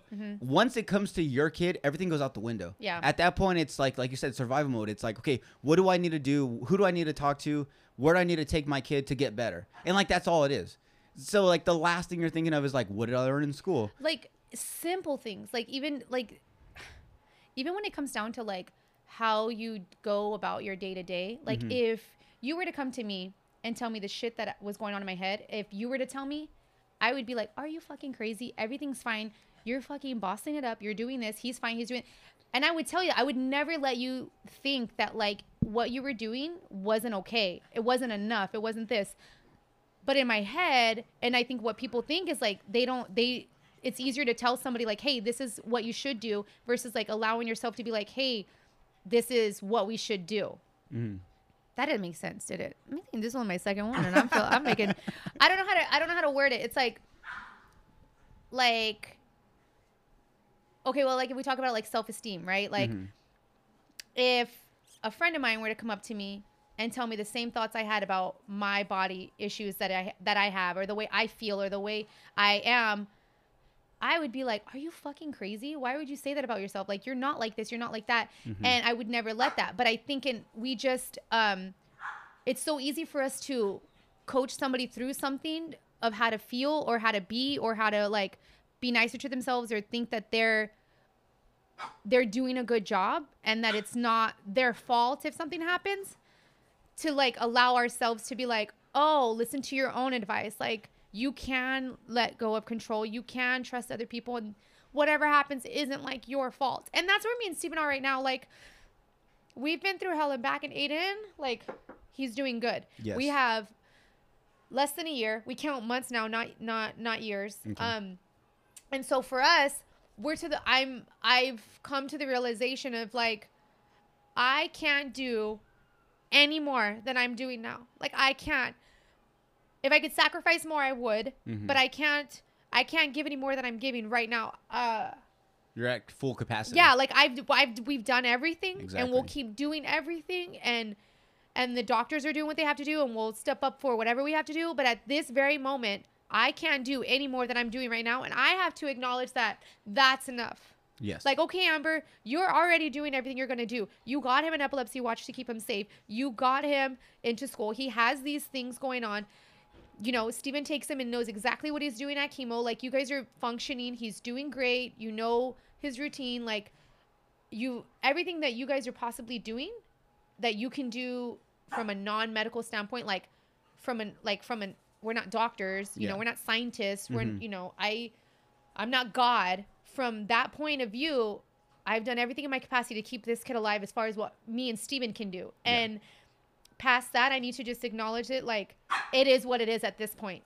I can't do any more. Exactly. Or I can do less. I mean, I won't, but I'm saying like, I think that's where I've kind of been like, okay, like, let me now like just relax. And well, I don't know if I relax, but like live more. And like, he's going to school, and it's been on 3 weeks now. And you know, this last week we had to pick him up. He's been in pain a little bit more, but he's also like on week 3 of going to school and doing PE and staying all day, staying like 8 hours.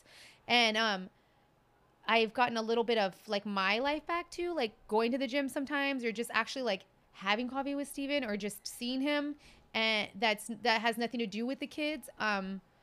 And allowing myself to not be so focused on like cancer is only our life, and everything that we do in that life has to do with that. Revolve around that, yeah. And I let him go to get air and stuff that I would not have let him do last year. You know, well, COVID too, but like, I let him like I let him go bowling with friends, and I would have never let him do that.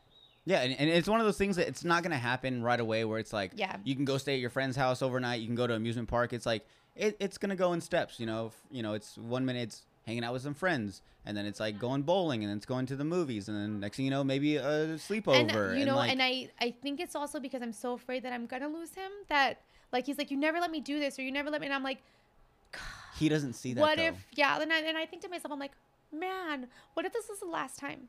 Like, what if something happens and he, like, let's just say he does die, right? That's all. I'm not being a pessimist. No, I'm just you're being a realist, right? Yes. What if I held him all to myself, and all he wanted to do was go to his friend's house or go bowling? Because he was so excited, and all he wanted to do was go play laser tag. And I took it from him because I was so afraid that something was going to happen to him and I was going to lose him. So I'm so afraid to lose him that I'm not even letting him live. Yeah.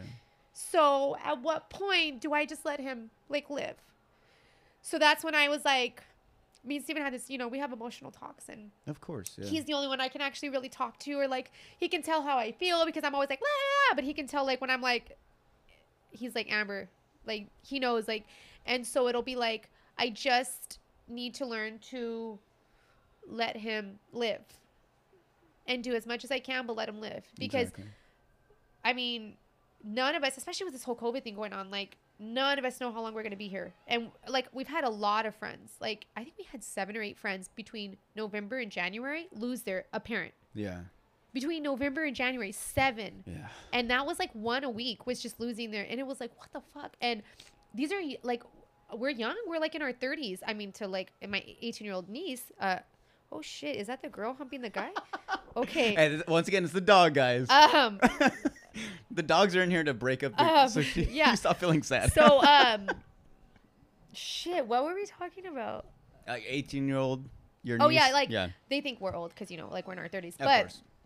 Like, that's young to lose a parent. Like, those parents haven't even, lived life. And especially us being our age and then still having our parents, for them to think, like that's super young. So I was like, and what happened to Steven's dad was fucking horrible, and and nobody saw that coming, and he was the one that kept the family together. So to see that Steven had to step up, and now like that's his role, and I know he feels a lot of like pressure from that, and then that it was more like, oh shit, like Amber, you're trying to just keep your kid alive, but at the same time of keeping him alive, you're not letting him live. Mm-hmm. So let him live, because you really don't know. And I'm like, okay, back off a little bit. So I do that. But and everything you're saying is so true. Like, it's such a tough spot. One, I don't have no kids, so I have no say in this. But just like outside looking in, I see things and I'm like, that's insane. Like, obviously, when you have a kid when you have a kid and he or she's going through that thing, like, that's the one thing you want, is you want to be there at every second. You want to see the minute he starts going down, you want to catch it before it could get any worse. So it's like, that's all you're trying to do. You're trying to be there for that moment. But I've learned that I have to like trust Aiden, because he knows what the fuck he's doing. Like, there are times where like I'm doing all of Aiden's meds and it's fine, and then I'll be at work and Steven will call me like, hey, Aiden says he's missing an epilepsy med. I'm like, what? And I'm like, show me the thing, because his pills are set out for the day, and there's 30 pill containers, and it's like morning, noon, evening, and it's like this cool thing Steven found. Shout out to Steven. He fucking found it.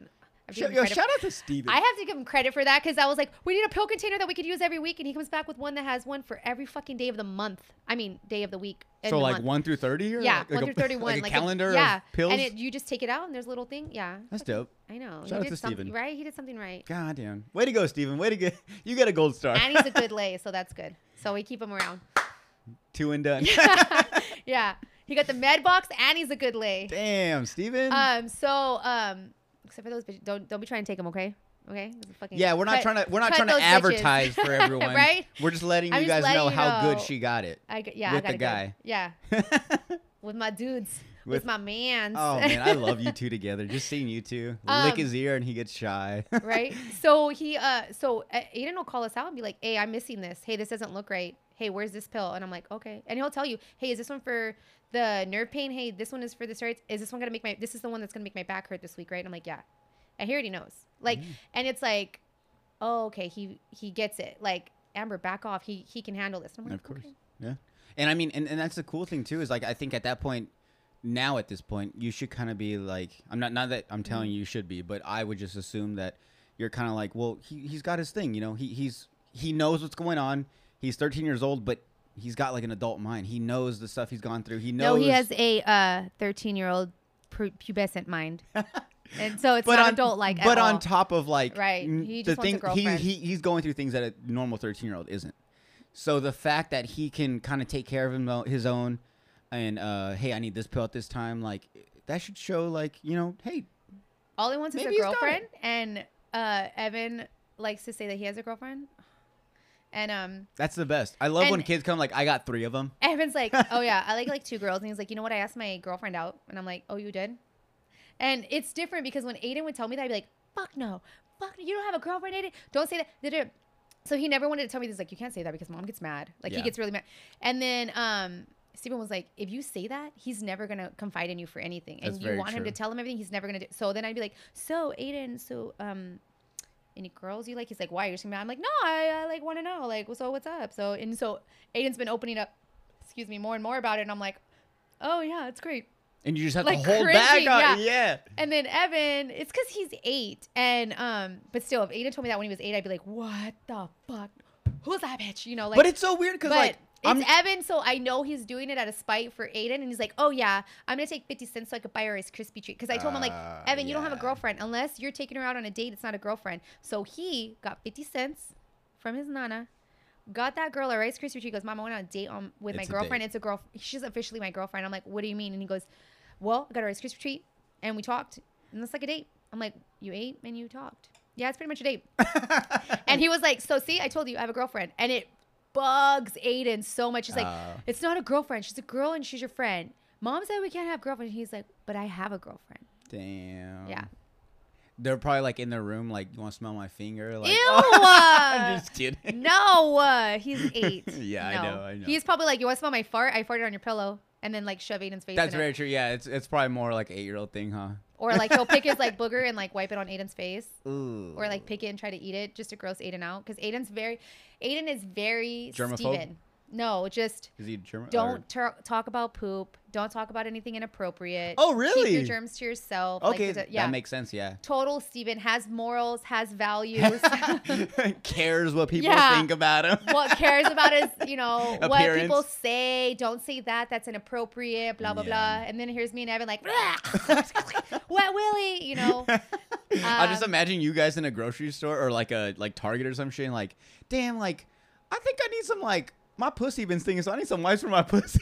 Okay, no, as a joke. Okay, and then Steven's like, babe, like, oh, you could have just not said that. Like, because you guys do that a lot. I see you guys in public, and like, Steven's just kind of there, and like I said, this is not even joking. You'll come up and you'll lick his ear, lick his neck, and he'll just be like, babe, stop. And it's like, yo, that's. But it's like with the grossest face. It's so cute though. Yeah, it's so cute. And he's like.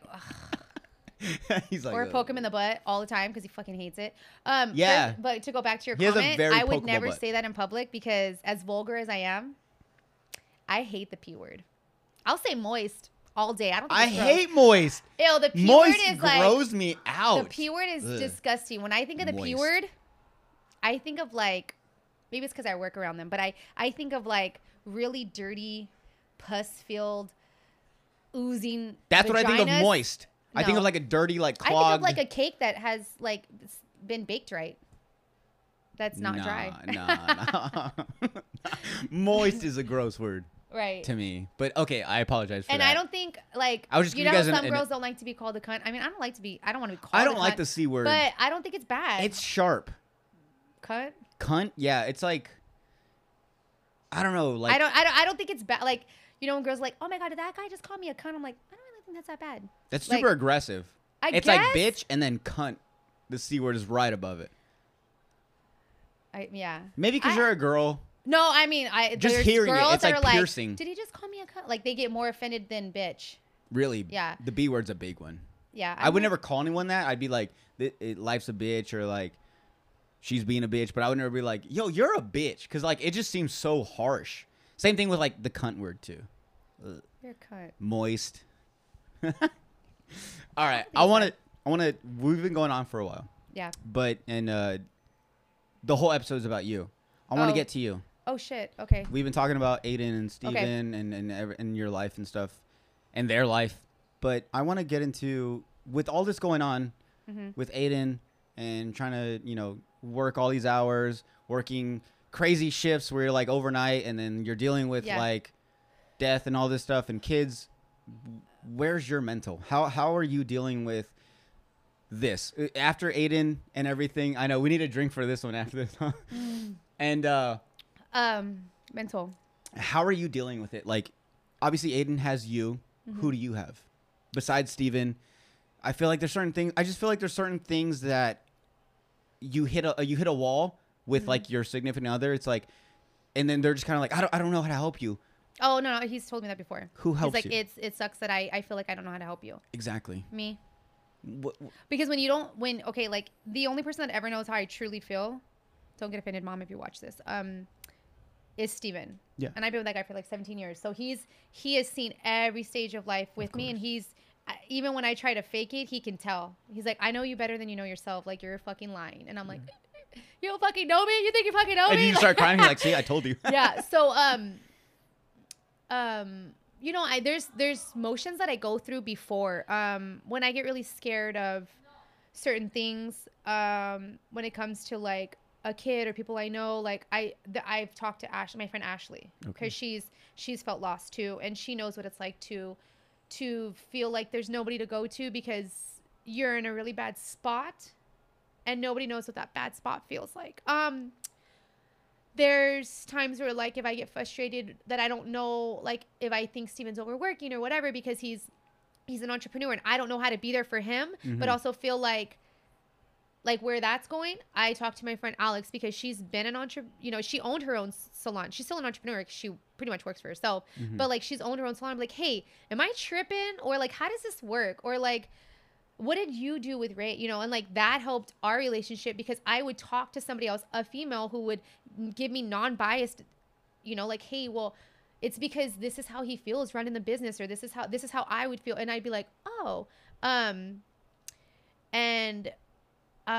when it came down to it, the thing that like really helped me the most was not talking to anyone. Really? And meditating and doing like yoga. I found yoga like 2.5 years ago when my friend Ashley went through her bad trauma and losing her son and stuff. That's her story to tell. But yeah, of course. she would be like, can you go to yoga with me? And I remember we would do yoga, and I was like, I don't fucking know what I'm doing. And there would be times where we would just lay there, and she would just, you know, you do the shavasana and you're laying there, and she would like reach out and I would grab her hand and we would just cry. Or the whole time we're doing poses, I would just look at her and I'd be like, fuck, I don't know how this chick's doing this. And I would just cry for her. And I would see her and she would cry. And when Aiden got sick, I did a lot of yoga, and that just like helped. Because I think a lot of times in life, we go through these motions and we forget to just breathe. And when you're doing yoga, they'll be like, okay, relax your shoulders down. And you're like, oh, I didn't realize my shoulders were high. And you didn't realize you're doing this all the time. And they're like, okay, unclench your teeth. And you're like, what? Oh, okay. Take your tongue off the roof of your mouth. And you're like, oh shit. And you don't realize how tense you are just every day, all day, just tense. And being like, I'm constantly like there for other people, and, you know, like going through the motions with everybody else, that like having somebody tell me like what to do and how to relax helped. And then meditating, I have to do guided meditations, like, because my mind will go off and I have to have somebody pull me back. So I cannot meditate by myself. Then I start thinking dirty thoughts and I'm like, oh my God, if we're going to be in this position and Steven, and, you know, like, then I can. How come Steven never done this to me? Right. So then I have to do guided, because I need to constantly be pulled back to what my intention is. And then when you do yoga, it talks about like, okay, set an intention. What do you want for this class? And usually really good yoga classes, they will talk to you and guide you through the whole thing. And they have like an intention for the class. And no matter what you're thinking, whatever they're talking about relates to it somehow. I don't know. Yeah. It's just crazy. And if you just allow yourself to immerse in it, you get so involved into what they're saying. You're like, holy shit. And there's a lot of really good mental health yoga flows and mental health meditations that just help you find what you need to be told that nobody else can tell you. Sometimes it's just saying that you're totally worthy of doing what you're doing, or you are okay. It's okay to feel the way you're feeling. But I think when I can't rely on anyone else because nobody knows what I'm going through, I think I posted yesterday, I was like, stop asking for directions from the people who aren't going in the same direction as you. Nobody's ever gone through what I'm going through. Even if it's a cancer mom, like, we have similar things in common, but nobody has experienced what I've experienced, you know, in my life. Like, and so I've learned that, like, I need to own up to how I'm feeling and get help in other ways. And, you know, we see the therapy person at PCH, and Steven talks to me, and I talk to people that are in similar situations, but ultimately it's on me to be like, okay, Amber, you got to be real with yourself. You're not going to, there's things you're not going to tell people of how you're feeling, because maybe I don't want to tell Steven that I'm super sad, because a lot of times when you tell people, oh, I'm just really sad, or I don't know why I'm sad, or I don't know why I'm anxious, or I don't know why I'm so fucking depressed. Because when you tell people that, they look at you like, but you have a house. but you have a great husband. Your kids are doing great. It could be worse. Yeah. I hate when people fucking tell me that. But that doesn't mean that there are not things inside of you that you just can't get out of. I can't stop thinking like, what did I do wrong to get to here? What did I not do to get Aiden sick? What did I not do? When Aiden got epilepsy, I thought it was because maybe I ate bologna and I'm not supposed to, but all I wanted to do was eat bologna, that I became a vegetarian. I'm trying not to laugh. But no, I know. I became a pescatarian. I only ate fish when I was trying to get pregnant with Evan because I didn't want to give him epilepsy. So like I put that drama on myself and that stress, and there are things of how I feel that I don't want to tell anybody because they'll think I'm crazy, or they will be like, why are you so sad? Why are you so this? You should be happy. Look at Aiden's thriving. Evan's doing great. Your husband owns a business. You guys just remodeled your kitchen. Da, da, da. What do you have to complain about? Mm-hmm. Probably nothing, but probably fucking decades of emotion that I've never even let myself feel. Why? Because if you feel this way, then you're ungrateful. If you feel this way, something's wrong with you. If you feel this way, then you're just not happy. You're depressed. You're automatically depressed. You're going to be this person. You're bipolar or whatever. That doesn't necessarily mean anything. Sometimes I just don't know why I feel the way I feel. I don't know why I'm always stressed out. I don't know why I over worry or I overthink or I over whatever. And they would tell me in nursing school, you're a really good nurse. You need to stop doubting yourself. You need to allow yourself to know you're really good. But to me, if I take a compliment, I'm super vain. If I don't come back and say an excuse why, oh, Amber, you're so fun, or you're this, or, like you look great. Oh, it's because I've been eating Takis. This isn't actually like me working out. This is, I have to give an excuse because I don't want them to think that I'm vain or superficial. But what the fuck? Like, why not own that I'm a badass bitch that does amazing shit for my family? I can't, because in my head, I'm like, you should do more. And I don't know why I feel like that, but that's how I feel. Yeah. But I don't tell people how I feel. And there's so many more like deeper demons that I feel. And that has to do with like my childhood and my dad and like my real dad, not my stepdad. My stepdad's amazing, but like my real dad and like losing my little sister when she was little. We used to live in Texas and we moved here when I was 8. Mm-hmm. So none of us healed from my little sister dying. And I'm sorry for that. By the way. I didn't know that. Thank you. Yeah, I'm learning something new like everyone else. Yeah, so like I think you just learn to put up this front and you're like, and so everybody just expects Amber to be happy, and Amber's the funny one and she's the happy one, and she's the one that, like, I don't know, makes people laugh and says vulgar things and all that. But like then you get that title and you get that, oh, Amber's like this. So when you're not, you feel this pressure to feel that way because well, why are you mad, Amber? Why are you sad? Like, why aren't you like jumping around, and doing flips and like humping Steven from behind and like doing, I mean, I'm just chilling. I just want to have a beer. Like, and then if you don't, it's almost like people are like, what the fuck's wrong with her? And yeah, like, you get like that subconscious feeling like people are looking at me like they know something's wrong. Yeah. But I feel like the biggest, and Steven will tell me, he's like, when you go to yoga and you go to like the healing meditations and you just allow yourself to, because there nobody has to know what you're going through. And every time I do yoga or I do a really good meditation, whether I'm at Studio Y or like it's somebody that I just go to, or I love Studio Y, by the way, they're amazing. Or if I do it at home, or if I do it through the Peloton, which I know you guys have your issues with Peloton, but like girls only, right? They have yoga and meditation on there, and they have amazing guided meditations, and I can allow myself to just let my mind go without telling anybody how I feel, without any guilt or any judgment. I can let myself fully feel and cry and just be like, okay, I don't have to feel guilty for feeling this way. I don't have to make anybody feel bad for feeling this way. I don't have to make, because like, I know it probably hurts Steven's feelings when I'm like, oh, I just don't feel like I'm worthy of love, or I don't feel like, and he's like, what the fuck? When did I ever make you feel that way? Yeah. And it has nothing to do with him. It's just how I, over things that have happened like in the past growing up, feel. It has nothing to do with him. But it's like, that is why I am like the biggest believer of like feeling every emotion, that dark emotion, that shitty feeling, that anxiety, that feeling of not feeling worthy of anything, of just the really bad ones that suck you in. You really have to feel those. You can't stay there because it will fucking drown you. Yeah. You have to feel it, because if you don't, I've learned over the years that like it will consume you later on, and it makes it so that you can't function later in life. and you project that on other people, and I become toxic to other people, and I get mad that people can go on vacations when I can't take my son somewhere. I get mad that people are living life like nothing's going on when we're just trying to get our kid to survive, right?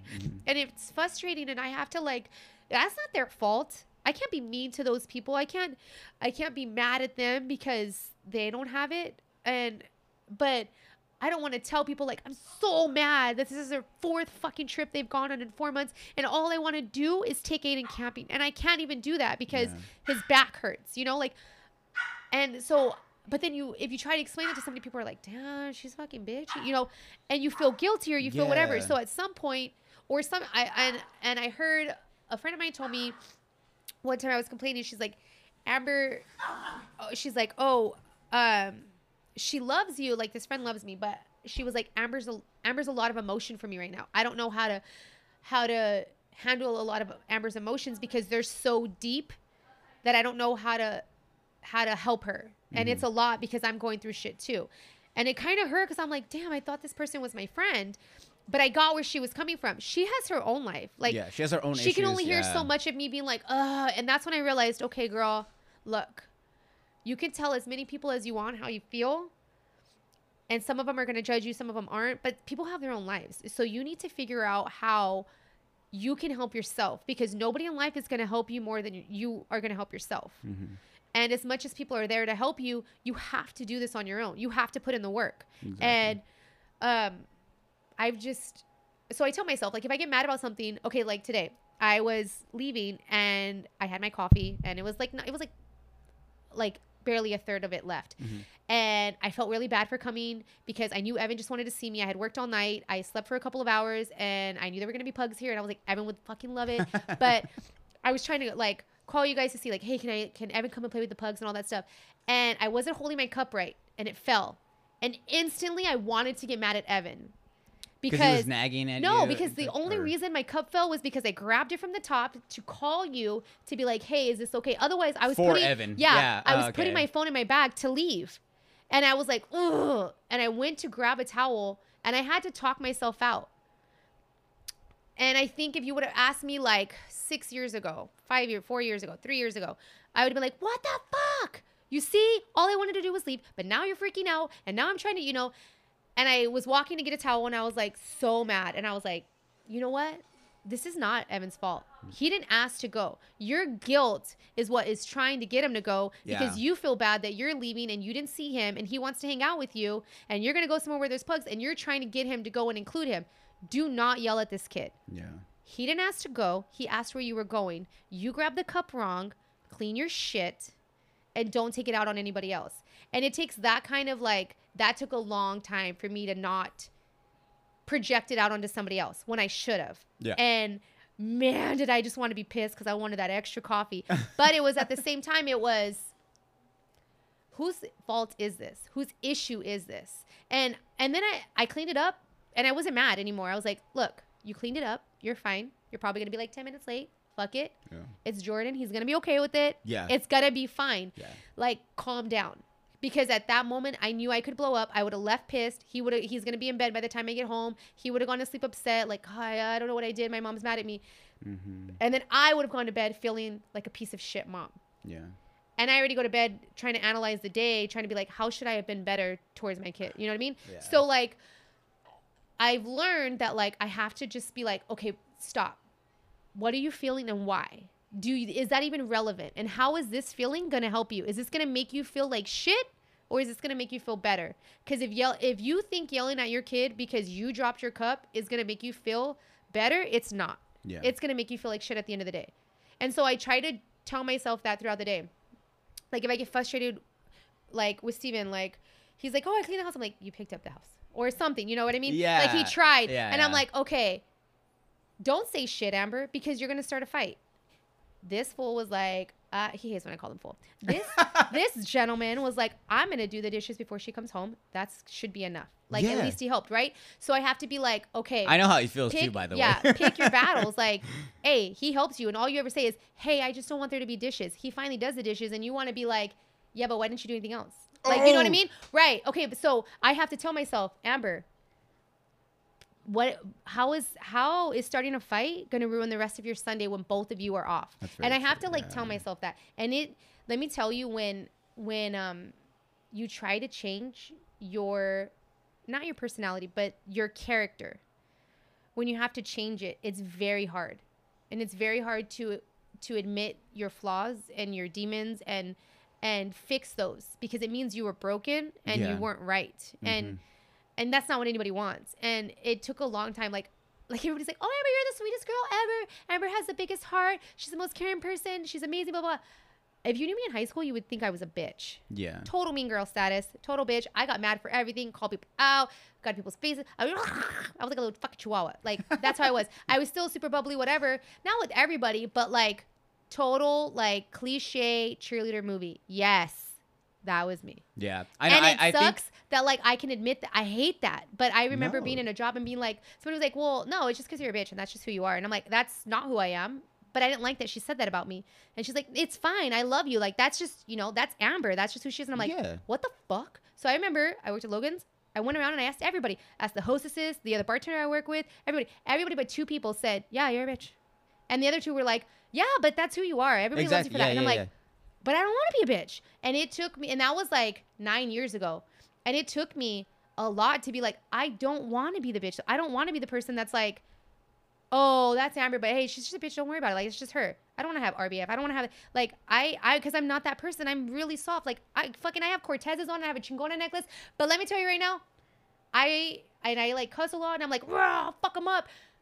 I'm fucking probably going to cry the whole way home right now. Like, all my emotions. Like, you know what I mean? Like, no. But I'm saying, like, I'm super soft. So, like, I act tough because I don't want people to know how soft I am. And that's exactly how Evan is. He'll act tough, but that fool is a little he's a little emotional bug like me. And so it takes a lot to change that. But I think when you ask me, like, who do you turn to?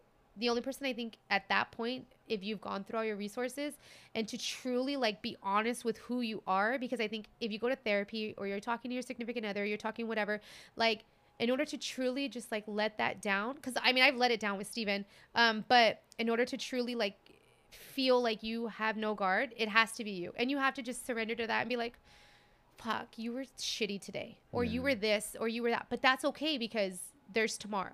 Yeah. And you know, and meditation helps and yoga helps, and it just gives you, for me, and it just like helps me realize like what's important, or just to breathe, or just there's another time, there's another day, or there's this, and I feel like when you've exhausted all your options and you have help from everywhere, if you are not able to be completely honest and surrender to yourself, you won't ever like fully heal. Yeah. It's a work in progress. Yeah, definitely. I mean, like that's why, honestly, that was like one of the main reasons I wanted to bring you on. With everything with Aiden and stuff, like I feel like we all know that. My main thing was like, how are you dealing with it after the fact? You know, and that was like a big thing because I think I've talked to you about it. Randomly, I'll message you. You go on your rants where you post stuff and you cry, and like the fact that you put yourself out there, I'm like you're doing what I wish I could do. Yeah. And I can't even do it like alone. Like I can't cry to myself in the mirror just in front of myself because I feel embarrassed. I'm like, have to cry in the mirror. No, I'm not in the mirror, but just like in a room by myself. I'm like, I'm a loser. I'm thinking like I'm such like, especially being a guy maybe, but it's like I'm such a pussy. Like, why are you crying? Like, and then the P word. Yeah, I know, right? The P word. I'm sorry. No, you're fine. But yeah, so like so when I saw you post that video of me crying, it gave me an idea to like, well, maybe if I do an episode with you, it'll show other people like it's okay, because you posted that and I'm like, you're doing what I do when I'm driving randomly and listening to a song, and I don't know why. I'll listen to a song and I'll start crying.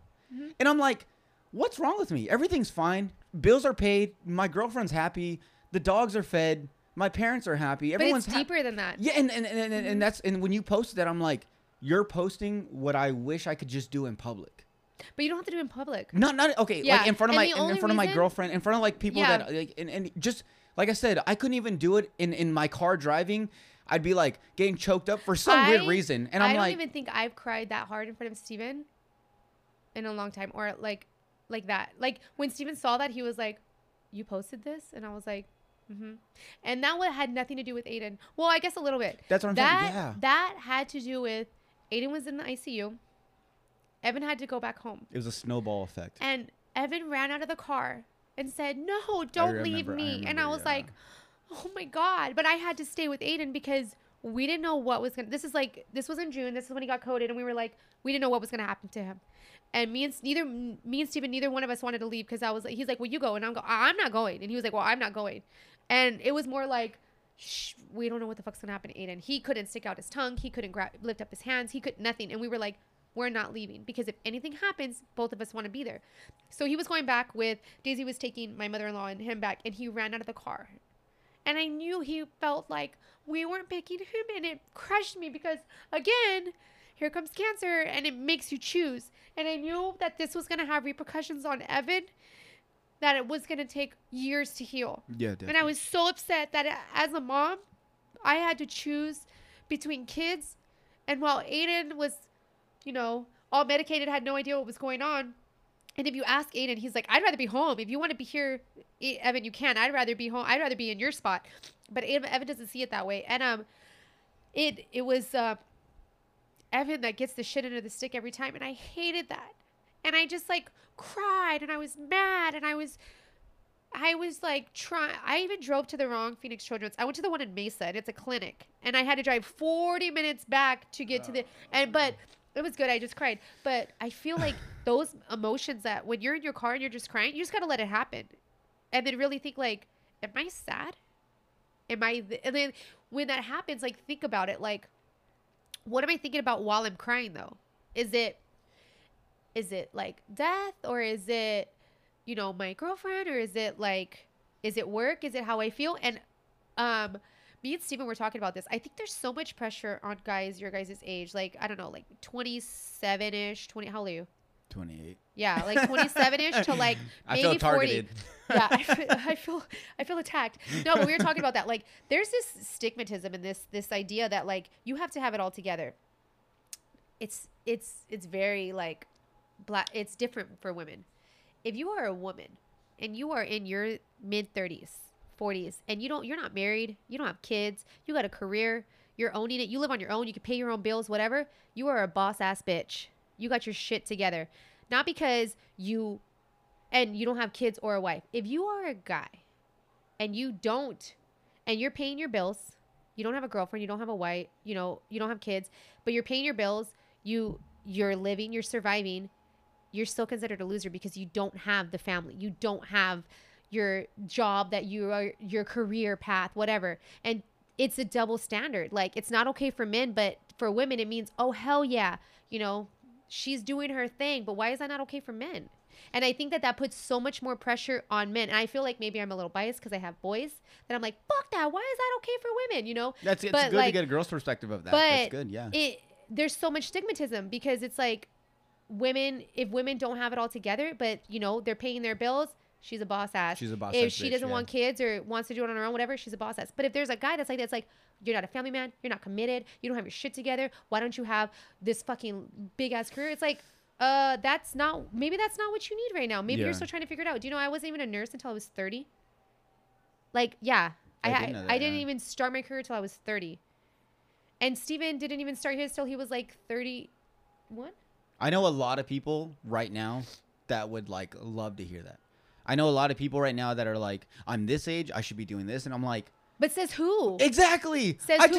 Says the 1950s who was marrying it off their 17-year-olds to like get this marriage, and they were unhappy because they couldn't be what they wanted to be, or who they wanted to be with, and they, you know, it's just not. It makes it crazy. But then a part of me is like, am I cutting myself short by not thinking that way?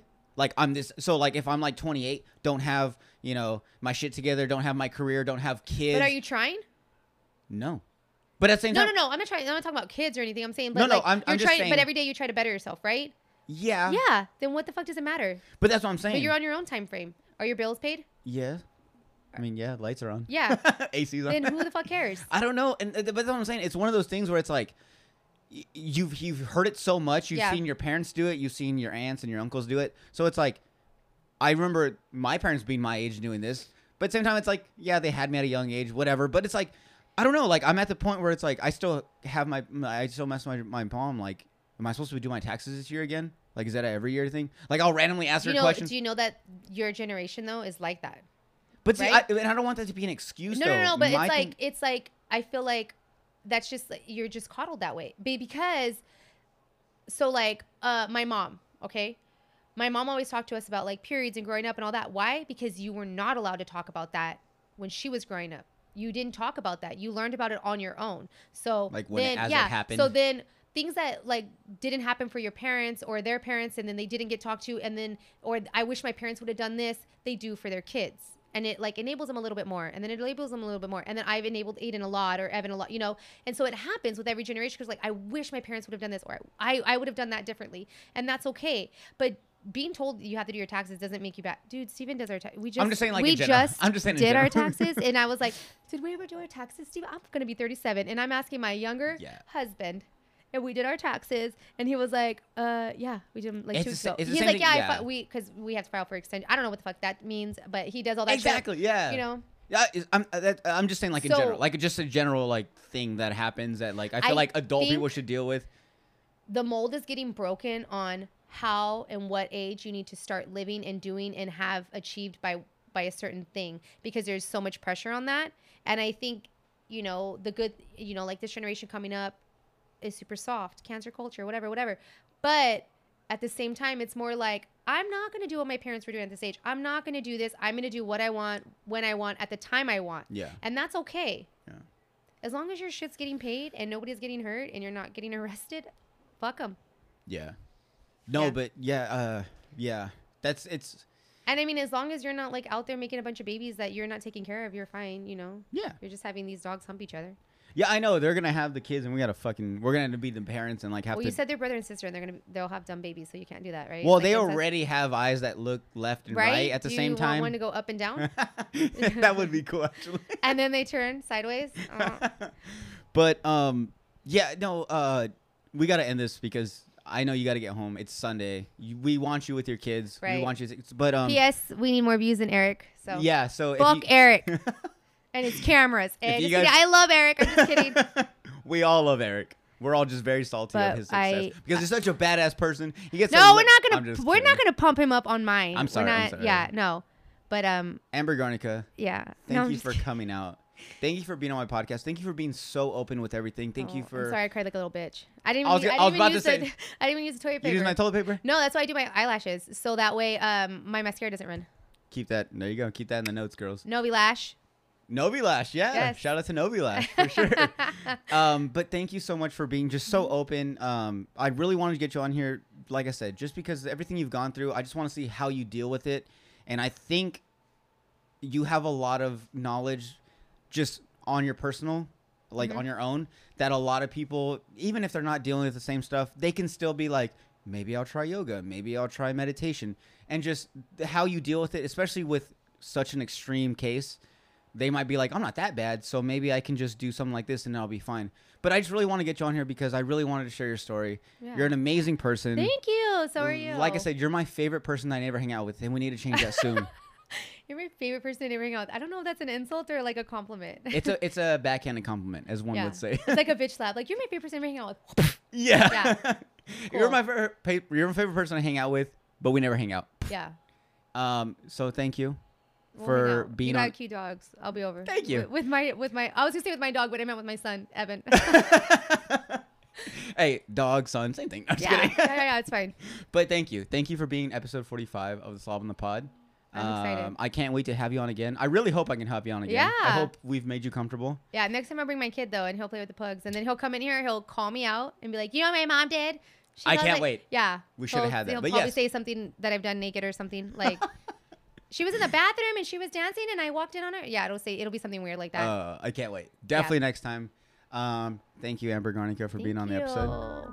And I guess thanks everyone for listening. Yeah, if you're still listening, 2 hours later, thank you. Thank you. All right, we're done. We're done. Cool. Bye. Bye. Oh shit, that was long.